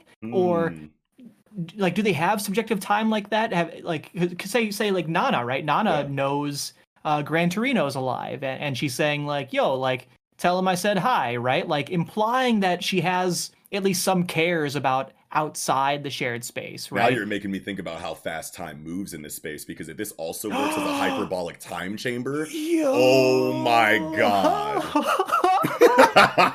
Yo, like what if time is like barely moving at all in here? Deku wakes up from the coma and he's like 5 years more mature or something, right? Like he's like, oh yeah, well, all right, what's the next step, guys? You know what I mean? Like, so much image training. You're looking great, Bakugo. How are you? How is your family? Oh my dude, if we see like a drastically different, obviously Kohei's not going to completely change his character, but if you see like a drastically different character while him still being the same at his roots coming out of this, oh my god.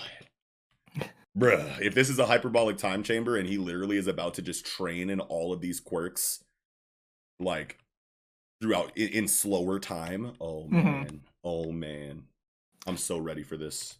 I would love if there was some exposition about that, like, say from, like, the first or something, like, for the record, like, time does move slower here, right? So, like, don't feel like you're wasting too much time. But, like, never is specific, right, about how much time passes, and then like Deku is like, oh awesome, like I'll take my time then and train, and then it's like way longer than you think. Like it's not a hyperbolic time chamber that much. So like Deku spends like, say, I don't know, a few months in the space, and it ends up being like in a coma for like a month or a couple weeks or something, which is a long ass time in a coma, right? That's a long time in a coma, and it's like really scary. So it's like, so and I feel like anything would be just so fun to read, you know what I mean? And like, I'm remembering Radiant now too, with Seth, like in the Fantasia space with Mir.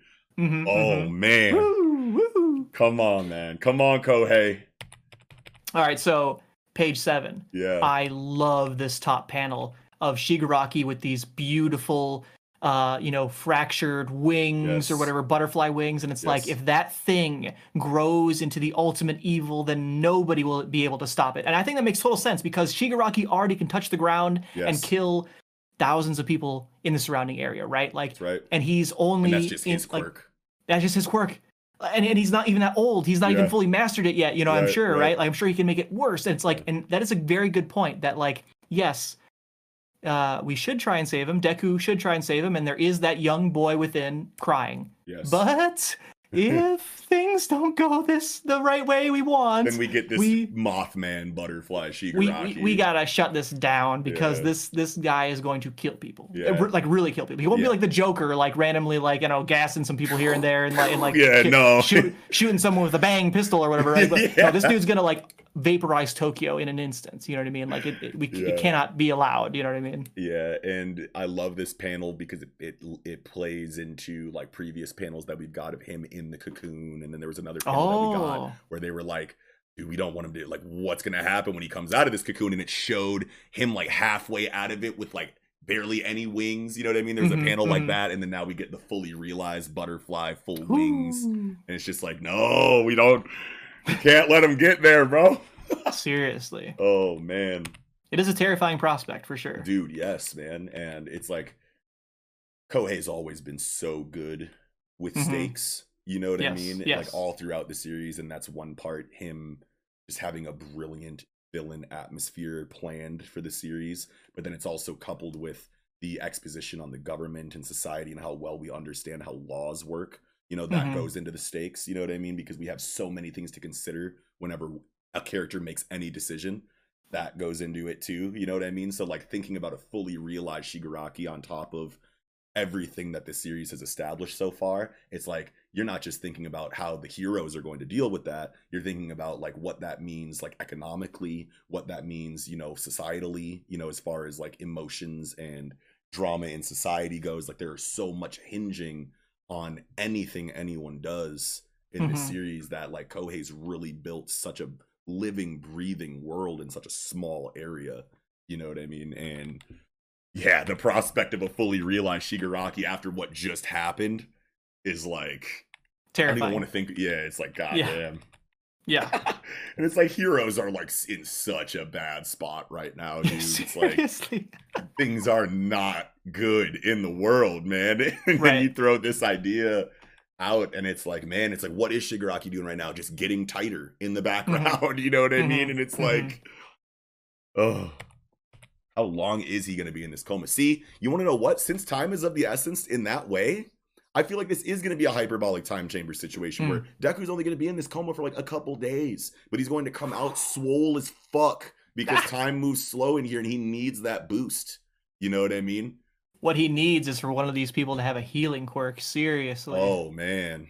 Wow. Yes. Yo. The only thing I can even think of that's relevant to these other quirks is like the fourth, the fifth, the sixth. No, the sixth. Sorry, the sixth after Black Whip. His mouth is hidden. N.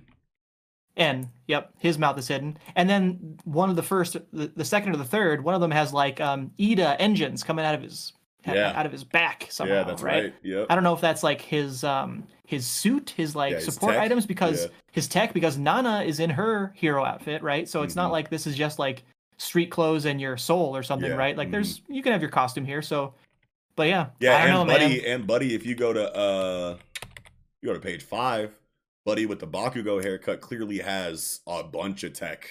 Oh yeah, he does have tech on his hands. Yeah. Or something like that. I don't know. Maybe that's part of. He looks like old Bakugo. Yeah, it looks like he's got like Bakugo gloves and like a Bakugo haircut. Oh my god! And then there's that like theory that this is like a time traveling Bakugo or something like that. Have you ever seen? Did you see that? No. Oh my god, dude! I like that day on Twitter. I was like, what the fuck is going on in the world right now? Like, you really think this is Bakugo in some capacity? What? Now, if Kohei does that, doesn't Bakugo get all for one in one of the movies? Yeah, one for all in one of the movies. He does get one for all in one of the movies. Oh, so I think that's what they used too. Oh, no! I liked this chapter partially because Bakugo wasn't in it, right? I was like, oh, good. That movie, not canon. Official, not canon. He's not in the space. Fuck that. Never happened because it's not in the space, right? Like it's not here. So fuck that. Never happened. I don't have that strong opinions. That's just my like, you know, rough off the cuff opinion or whatever. But I don't even know if I understand the theory entirely. Like kind of like glanced at it and I was just like, what am I reading? Sure. Like, yeah, but God, that'd be weird. One last thing I had for this chapter. All of Deku's dialogue in this chapter, in the beginning, right, is it with these parentheses around because it's muffled, because he's muffled, right? I just love on the 14-15 spread, as he's getting into his bag, he's diving deep into what he is as a person, who he is deep down as a person, his pure hero, his ninja way, right? He's laying it all out, and as he's laying it out, he's not only having the veil removed from his mouth, but he's going into a child, right? As if his childlike idealism is coming to the front, and like I think it's just beautiful. It's just showing that he's always known exactly what kind of hero he wants to be and is supposed to be. Oh, that's beautiful, dude. Like, this is literally the Deku that was sitting in a computer, rocking his head like, oh my god, baby! Yes. Like, he's always wanted to be All Might. He's always wanted to save everyone. You know what I mean? including Shigaraki. And I think it's very beautiful. I think you this can is some take of the 15. best written, like, idolization, admiration. You know what I mean? Like this. Yes. Like when you keep, like, Deku's changed a lot throughout this manga, but to bring everything back to his roots, and especially now that we've been having this conversation about Deku's outlook being the correct outlook for society by the end of this series, everyone will share this ideology. You know what I mean? Like, and I feel like it's going to change. You know, like All Might has had his idea, and Deku obviously wants to be but we know that Deku can't just be another All Might by the end of this manga. He has to be different than All Might in pretty much every way. In my opinion, you know what I mean? Like, he can still, you know, be All Might at base, but there's got to be Deku specific things about his character by the end of the series that everyone understands and looks up to and assimilates into their own, you know, outlooks to some degree. You know, like, he has to be the bottom line standard at the end of this. You know what I mean? Right. And it feels so good to know that it's being written, at least the way that it feels right now, that same kid from chapter 1 who didn't know anything besides what he researched in his fanboy, you know, time of his life, that all of that still is the strongest theme, you know what I mean, and outlook in this series throughout all of this growth that he's doing, all the way that these characters are changing. Some characters start with certain outlooks, end with other ones. We see all of these drastically shifting characterizations, but then knowing that it's all going to come back to Deku was right is just really a really good feeling, you know what I mean? For sure. And like another way to view it, right? Say on the page, the last panel in 15, right? This kind of top to bottom panel of, but I want to save that little boy, and it's Deku as the little kid, right? Yeah, because he wanted to be saved the exact same way, dude. Right. Like, you know what I mean? Like, go ahead, keep going.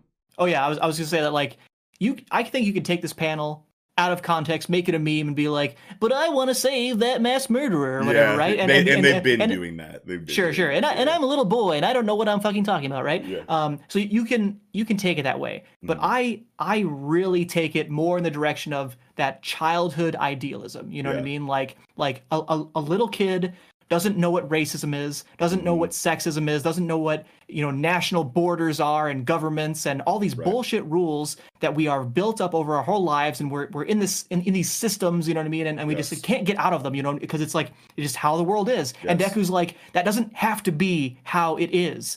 We could save everybody, right? Like, I just think it's beautiful. It is beautiful, dude. And it's just Kohei reinforcing these parallels, because there was an amazing side by side that someone put on Twitter earlier in the week that showed Deku crying at his monitor.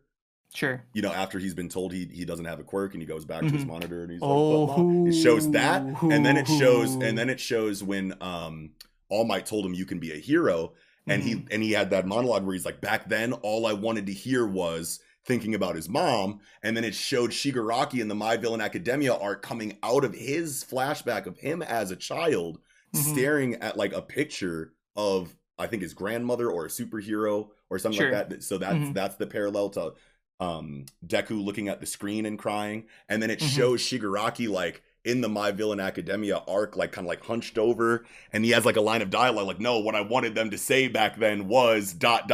Seeing that side, I didn't even remember that. Seeing those panels side by side, and then going into this chapter and seeing them as children next to each other in that double spread is just like, oh my God. Because he's like, especially, you know, when you have that panel of him being like, I want to save that little boy.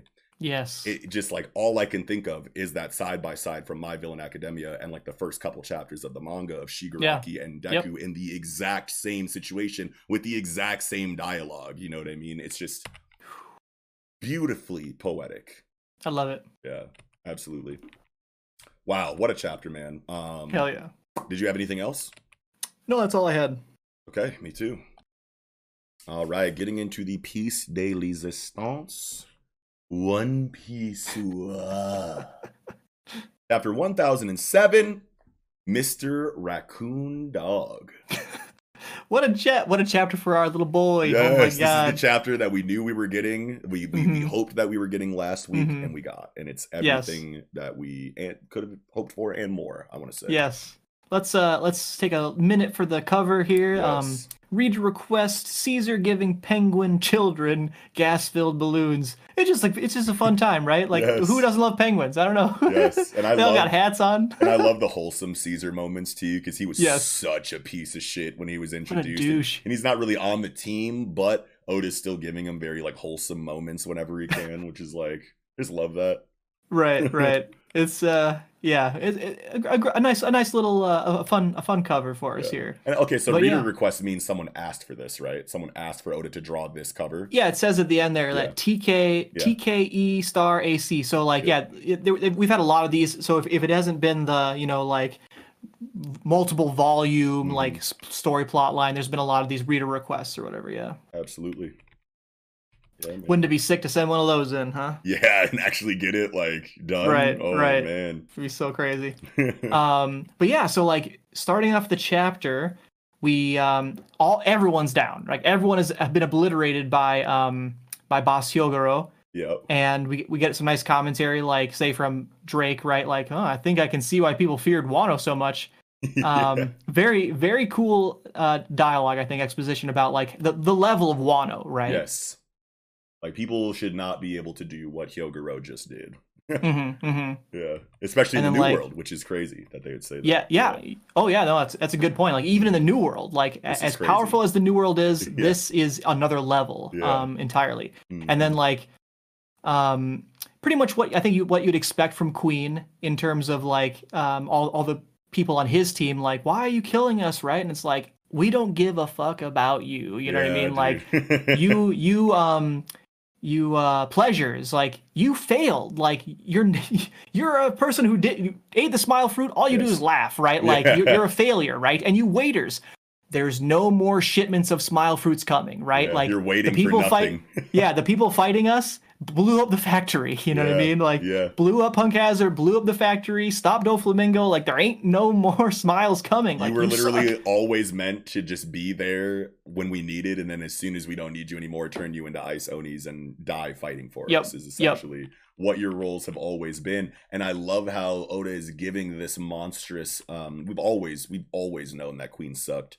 But like Oda just really doubling down on how shitty this person is, which makes me kind of excited, because it's like at any moment we could get a fucking Queen centered chapter that just like, and we get the flashback, we get the pathos, we get whatever, and all of a sudden Queen is just top tier character. But I love how Oda loves to contrast though after exposition like this. You know what I mean? Make you hate them as much as possible, and then drop the the sympathy on you to some degree, or just more depth that makes us like care for this character more after feeling like all we want them to do is die. Exactly. He did it with Dofi, right? Like Dofi, like you go from hating Dofi, absolutely hating Dofi, to being like, oh damn, like your backstory is actually really sympathetic, and I actually really feel for what you went through. And then back to like, but you're actually really still a douchebag. So like, let's wrap this up, huh? Right.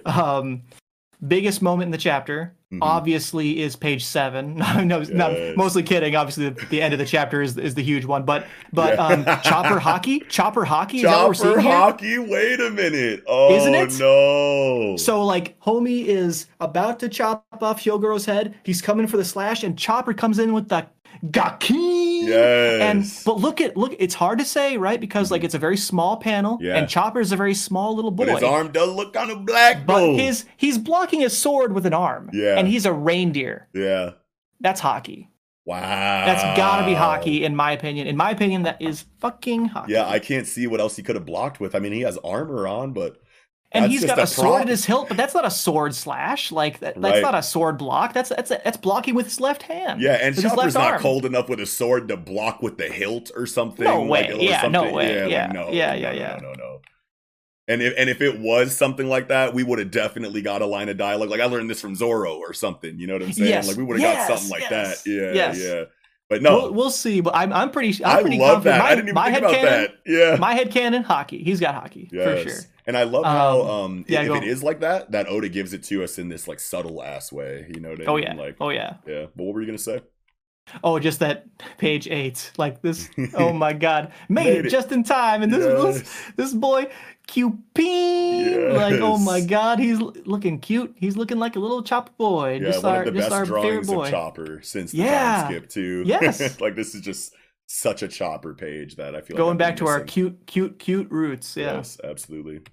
But yep, he did the thing. We knew he would come in just in time. You know what I mean? And I love how he turned it into a mist. You know what I mean? Like everyone can Yes. breathe this in. This is brilliant. I didn't know how it was going Very to good be idea. administered, but I didn't think.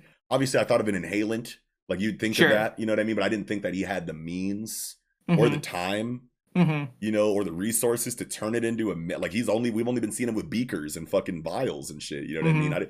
You know, pouring the shit back and forth. I didn't know how much extra time did it take for him to turn it into a bomb. You know what I mean? Well, it's like all the time it took, it would be more time to make injections and go out to each individual person and do it, right? So like he spent a little longer. He barely got Hyogoro healed, right? So like that's how long it took him. But even Queen was like, where did the ship doctor from a crew out of nowhere get this kind of expertise? I love that. Yes. Right? Like, this is wild. This is a feat. This is a huge feat for Chopper. And I love how even though Chopper, you know, is kind of been relegated to a background character for a lot of, you know, the since post time skip, you know what I mean? He had great showings inside of Punk Hazard and Fishman Island, don't get me wrong, but for the most part it's been more of a plot driven situation rather than a character driven one like pre-time skip, you know. But even though these characters have been off screen for so long, you reintroduce their value so drastically by giving high ranking enemies dialogue that acknowledges the skills of the sideline characters. So now it's like, yeah, Chopper hasn't really been around, but he just did this and Queen just kind of shouted him out. So it's like, Chopper is in full effect right now, and it's like he's never left. You know what I mean? Like that hits so hard for me.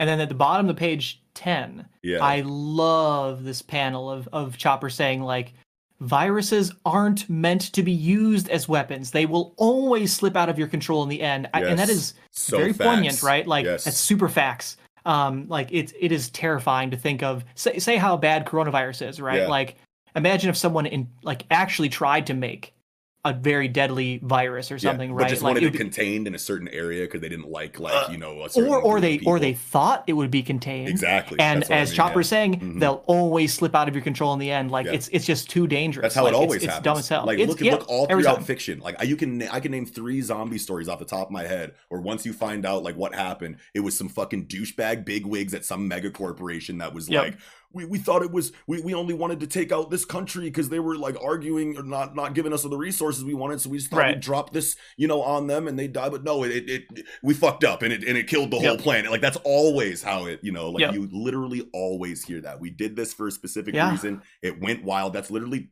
28 days later. You know what I mean? Like that's all of they were that. They were trying to cure rage, and they made a rage virus. Resident Evil, they had that, and then fucking what's the last one I was thinking of?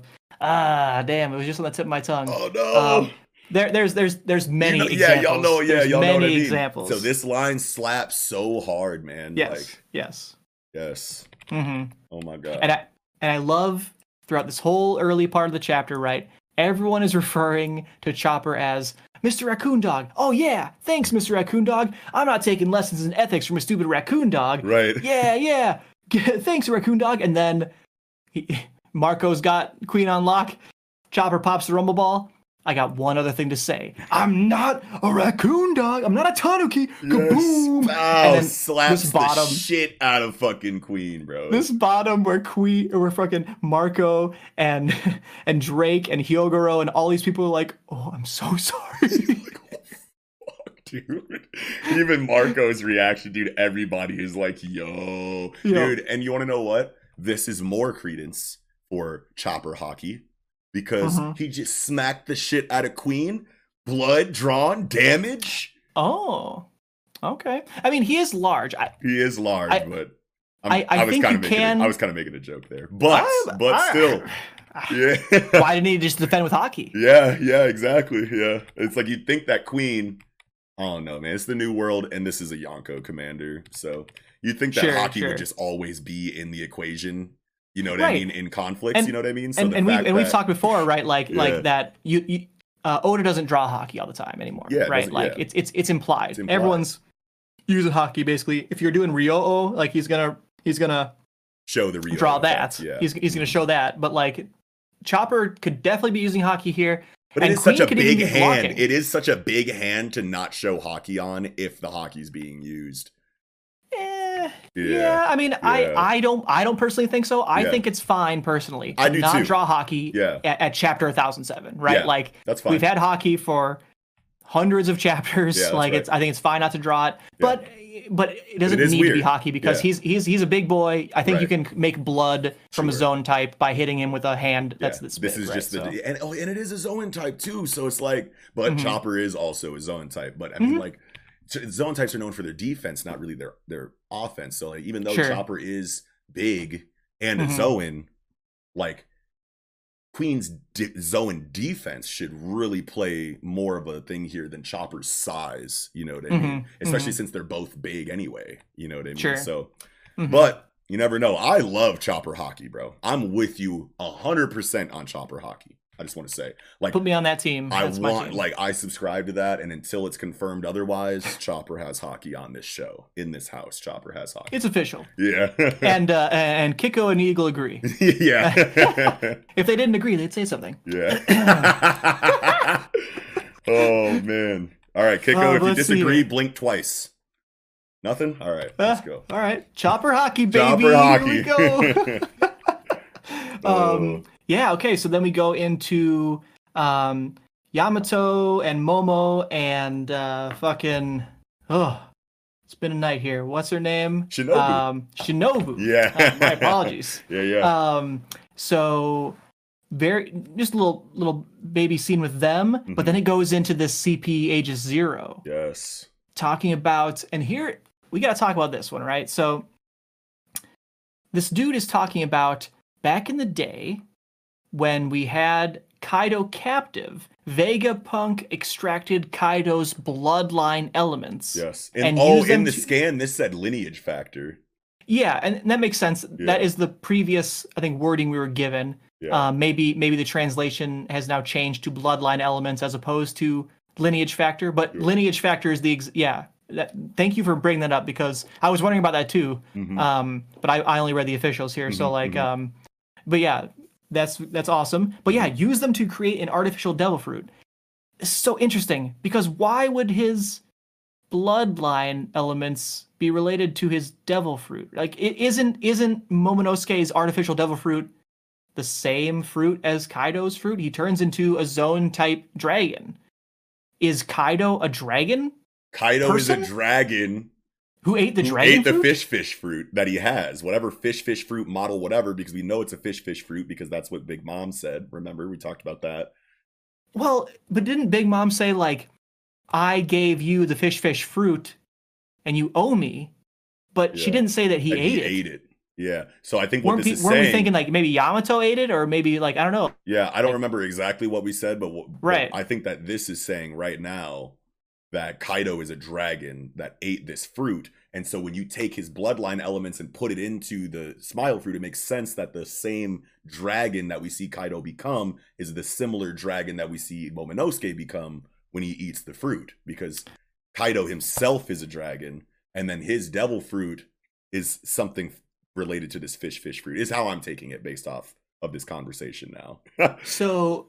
yeah, let's talk about that one for a little bit, right? Like, I'm not saying you're wrong. I'm just trying to wrap my mind around it, right? So like, when he's in his human form, he has horns. He has the tattoo that looks like scales, like a fish.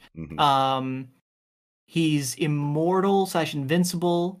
You know, based on the suicide chapter way back, right? Jumped off Sky Island and landed and didn't die. And then you think back then, like, well, if you're invincible, if you want to die and you have a devil fruit, why don't you just jump in the water, right? Yes. And die. But you have the fish fruit. And you have the fish fruit. That probably means you're immune to drowning. Yep. Which means you wouldn't die, which means that makes sense for why he's trying to kill himself but can't, because he's literally that strong and he can't drown. But really he's a dragon, which ties back to Ryuma way back in the day killing a dragon, tying it back into present day Wano, so we could have dragons exist. We know dragons exist. Right. based on the Ryuma mythos, so Yes. a dragon could exist. Yes. Who ate, but why would a dragon eating a fish fruit let you turn into a person, right? Because we've seen Kaido in two forms currently. The person form and the dragon form, and now probably the hybrid form, but we haven't seen the full hybrid form yet, right? Yeah, and in a lot of areas of fiction, dragons are wildly intellectual. Yes. Magic the Gathering is a Yep. strong example. Niv Mizzet, Draco Genius is like who comes to mind, you know what I mean? So if Oda wants to go into like that area of dragon lore, then Right. you can say dragons are just smart enough and sentient enough to speak and act like people while just being dragons, you know what I mean? Mhm. So could say that explains it. But I think the strongest thing what feels the best to me, dragon first, Mm-hmm. extract lineage factor, bloodline elements, whatever, put it into the fruit. That explains Momonosuke turning into this Eastern dragon. Sure. I think that is like bottom line. Like we can't like. I mean, the That's only too other much. alternative. Yeah. The only other alternative is that somehow a devil fruit changes your bloodline elements, changes your lineage factor. Yeah. There You were go. a human, you ate the dragon fruit, and now you are a dragon person. Yeah. And if I extract your DNA, it's dragon DNA. Yeah. Yep. We've never gotten any exposition about that ever. Makes so right? much sense, though. Oh my god. Does it? Yeah, does it make so much sense? I mean, it does. it could. Because they always say when you eat this thing, you become a blank man or blank. Oh, he's person. a rubber man. He's a rubber man. He's a Yeah. this person. Like you become that thing. So naturally, it probably extends to your DNA. Your DNA is changed entirely. Okay, that I think that would at least explain it to the degree of Yes. Kaido's a person. Yep. Or some mixed race, fish fruit model. Well, no, because all these. No, but he would eat the dinosaurs- dragon fruit. He would eat the dragon fruit. Right, and then he's just So he holding could be the a- fish fruit. Yeah. Yes, and either Yamato ate it or he's holding it for something, right? Right. But then that still doesn't explain if you want to die, just jump into the water knowing you have a devil fruit. But maybe it's like even back then, you know what I mean? Like Mm-hmm. when I was talking about this with people, it was like, well, that's like cheating, right? Like Oh, yeah, it's obviously, cheap. Yeah, obviously, that'd yes. kill me. Like, but yeah, like I want to die from like something a little more, Yeah. Interesting, Yeah. than drowning, right? Yeah. Like, Yeah. But dude, I love this conversation. This is crazy right now because because if he eats the fruit and then becomes a dragon man, then yes, DNA it affects you on a cellular, level. Because literally Luffy, prime example, any Logia, you know what I mean? Right. You become Once that we thing. Yeah. once we see Kaido's hybrid form, I think this Yes. is gonna answer this question, right? Yeah, absolutely. If Kaido's hybrid form is a very dragon-looking dude, Mhm. and I think it'll be very obvious, if that's the case, then we'll know, okay, well, the thing that was extracted was a dragon. Yeah. And that means that Kaido is a person that ate the dragon fruit, and if you eat a fruit, it changes your DNA, your bloodline elements. Yep. If he looks kind of fish-like, then I think we have our question answered, right? Yeah, for real though. Wow. Oh Damn. no. But Oh, no. but then there's this like last panel on 15, right, where it's like this dude is like, I was just thinking to myself, thank goodness it was only a failure. And I wonder what that means because like Momonosuke seems to be able to transform fine. Yep. And what this means to me is that thank goodness it was only a failure. No, I'm wrong. This shit was full effect, Yeah. and Momonosuke Sure. has it. And like we've only really seen Momonosuke in this form, right? Yep. And he hasn't done a hybrid or anything like that. Mm-hmm, mm-hmm. And the only effect that we've seen is that he conjures these clouds to fly, to walk on and produce Mm-hmm. flight. But like, if he's saying, thank goodness it was only a failure, then that means that he knows the potential of the fruit if it was Yes. a success. Yes. So Momonosuke is about to turn the fuck up, bro. Oh Yes. my God. Also, if it isn't a failure, Yeah. it gives us nice background description of Vegapunk. Yeah. Vegapunk, he was never happy with the results and considered it a failure. What if that was a lie? Because he's just using the world government to get Yeah. resources for his science, but he actually knows the world government is really shitty, so he didn't want to give them such a powerful fruit Yes. that was not a failure. It was a success. Yes. And he wanted to keep it for whatever other purposes, Lying, right? And then using his like the huge gap in intelligence, right? Yes. It's like it's very Iron Man, because Iron Man's origin is he's captured by Viet Cong and they're like, you're the fucking like warmonger, bro. Make us the same weapons you make back home. And he's like, all right, I got you. I need all of this stuff. And then they bring him all of the stuff, and then he takes the extra stuff and builds the fucking Iron Man armor with it underneath their nose, you know what I mean? Right. Because Version they just leave him to his devices because they can't comprehend the work that he's doing. So they can't even tell what he's doing. They can't even tell what he's doing, you know what I mean? So they don't know that he's like building their thing for them while also making, you know, the Iron Man armor to break out with, you know what I mean? So it's very, I very much have always thought that Vegapunk was on that kind of shit inside of the world government. Like, you've got me, you know, by the beard, you know what I'm saying? I gotta play by your rules, but I'm doing some other shit on the side disguised by the real work I'm doing for you, you know what I mean? So love that.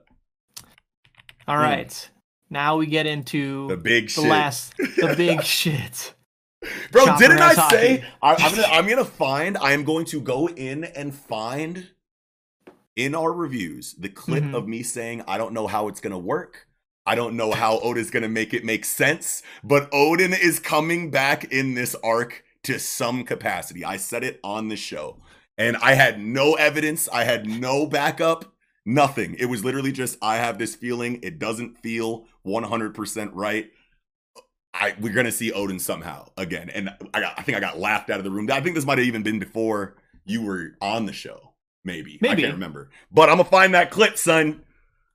If I was on the show, I might have been the one laughing. Kiko definitely laughed me out the room, bro. I swear, I distinctly remember. I was like, I don't know how it's gonna make sense, but Oden coming back. I definitely don't know how I feel about this. I don't know what is happening. I will say, I will say that going back to, I think, chapter like 1004 or 1000, I think it's 1004, at the end of the chapter, right, like we see the scene of someone taking care of Kinemon and the rest of them, right, like, and people were saying, oh, it's Enel, right? Obviously, I said that. right, and I think obviously people were, I think, mostly joking there. I mean, the thing that is probably hair did look a lot like one of those long earlobes, right? So like I think there was something there. And obviously, we want Enel to come back so badly, right? But what I said was Lady Toki. You did say that, yes. And I think that makes a lot of sense, especially since, you know, she has hair that looks like that, and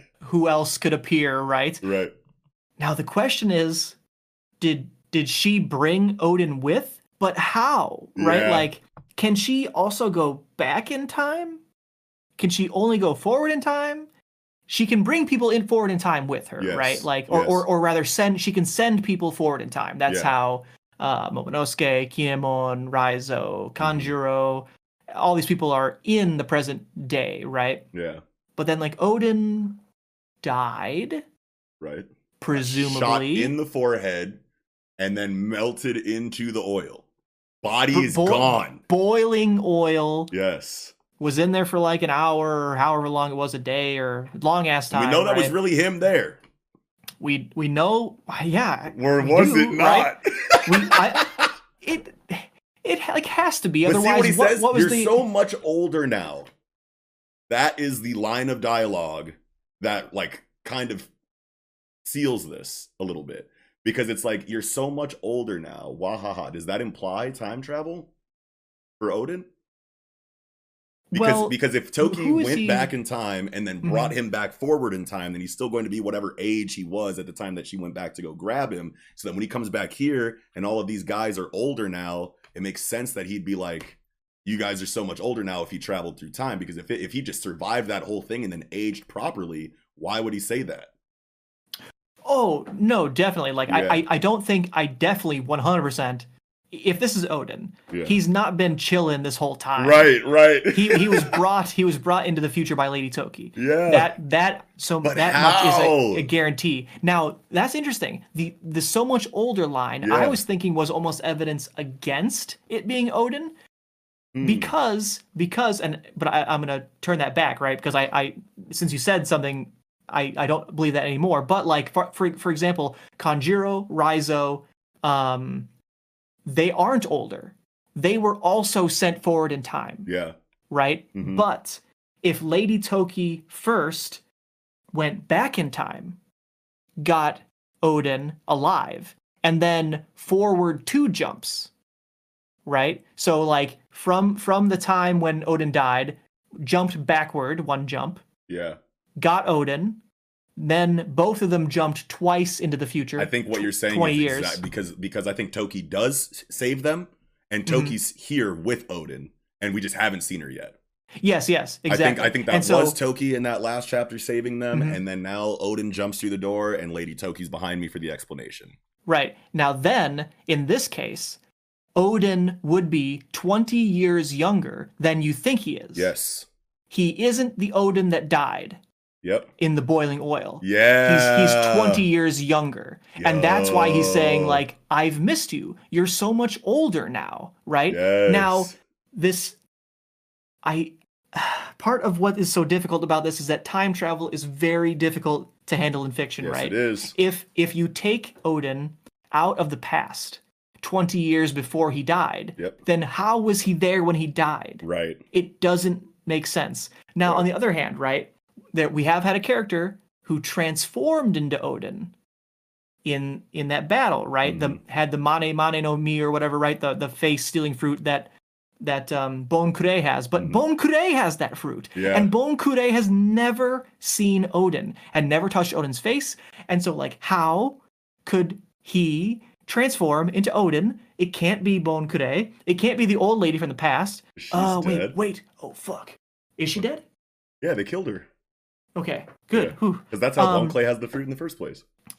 Right. Oh, jeez. Like, damn time travel. So complicated. Time travel. But what were we talking about? With Undead Unluck handling time travel so well, what did we say after those chapters in our review? We said the only other mangaka that we can see handling time travel, right? You know, like you think of, like, this is crazy. You're not supposed to be able to handle time travel this well, but Tozaka's doing it. Like, only thing motherfucker I can think of that could masterfully handle something this dangerous is like Oda. Will be Oda. Yeah, you know what I mean? And now here we have Oda. I certainly do not question his writing at all. Like, I know this is going to work out. Yeah. This is just the most unsure I've ever been of what is going on in One Piece. Yes, and this goes back. This is really testing, you know, our, what do we always say on this show? Oda's gonna make shit weird. Just wait and see what he does, you know. And then now we're here, like, this is like us being pushed to that, like, because this is so impossible. Yeah, I mean, like, I love Oden. I think he's one of the best characters in One Piece. So it's not like I don't want him to be here. It's just that, like, I really make sense. Yeah, I just want it to make sense, and I really liked his death. You know what I mean? I thought it was very powerful, and it really hit me to my heart. So, and it's like, if you undo that, like, is this undoing it? Like for example, like, would they be like, I thought you died in the oil, and he's like, what are you talking about? Like, yeah, I'm from 40 years ago. Wait a minute. Whose swords are these? Dude, I literally said that when I read it, right? Like, this cannot be Enma and the other one. Ama no Habakiri and Enma. It can't be. At the very least, it can't be, because Zoro's got Enma. So it can't be Enma, right? Yeah. So what are these swords, right? That's where time travel gets fucked up, right? Like, this is the exact kind of stuff that quickly starts to break down. And that's why I'm honestly not even convinced this is Oden. Even given Lady Toki, even given the ability of time travel with Lady Toki, we don't know if she can go back in time. But even if, for example, I don't know, like, Lady Toki, like, was able to save Oden, he didn't actually die, didn't die from the headshot, he didn't die from the oil. Everyone left the area, and she was all, I have no idea. To try and figure out how she'd save him, you know what I mean? Like, yeah. But Oda is never someone I would question his storytelling. Right. So I'm sure it'll work out. It has to work out, but it's just like, yes, like you said, the most unsure that I've ever been about what's happening. This is so ridiculous. But I got 100% faith in this man. And whenever we get this explanation, bro, the timeline is going to explode. I swear. Man. Yeah, I don't know. Did you have anything else for One Piece? No, I don't really. Yeah, I feel like if we continue talking about One Piece, it's just going to be us infinitely theorizing about Oden. Right. And we're gonna be going back through the chapter to try to find evidence that's not there. Right. And it's just gonna be I'm never even really one to theorize too heavily about One Piece because as we've said before, right? Like, and as someone told me back in the day, like, One Piece is one of those stories where anything you think of, Oda will do it better. Yes. You know what I mean? Like, it's always going to be better whatever actually happens. So what's even the point of me thinking too hard about what is going on? Let's just let it happen, see what happens, right? Like, I'm sure it's going to be awesome. Yes, absolutely. Well, I think that'll do it for One Piece. Yeah. Awesome. Hell yeah. And that'll do it for this episode of the Project Manga Podcast. Thank you all so much for watching. If you did, make sure you slap a like on the video if you enjoyed it. Hit subscribe if you're new. Hit the bell next to subscribe so we can chirp you when new content is live. And while you're in that area, visit our description section, which is where you're going to see our link tree. That's going to be where you can follow us on all of our individual social media accounts, follow us, or join our online communities like Discord. You can also listen to the Project Manga Podcast wherever you normally listen to your podcast, Spotify, Apple, what have you. And there's also ways that you can support what we do here by visiting our online store or Patreon. But with all that said, this will be another stupendous episode of the Project Manga Podcast. Wrapping up, I'm Nox. I'm Nickums. We'll catch you on the next one.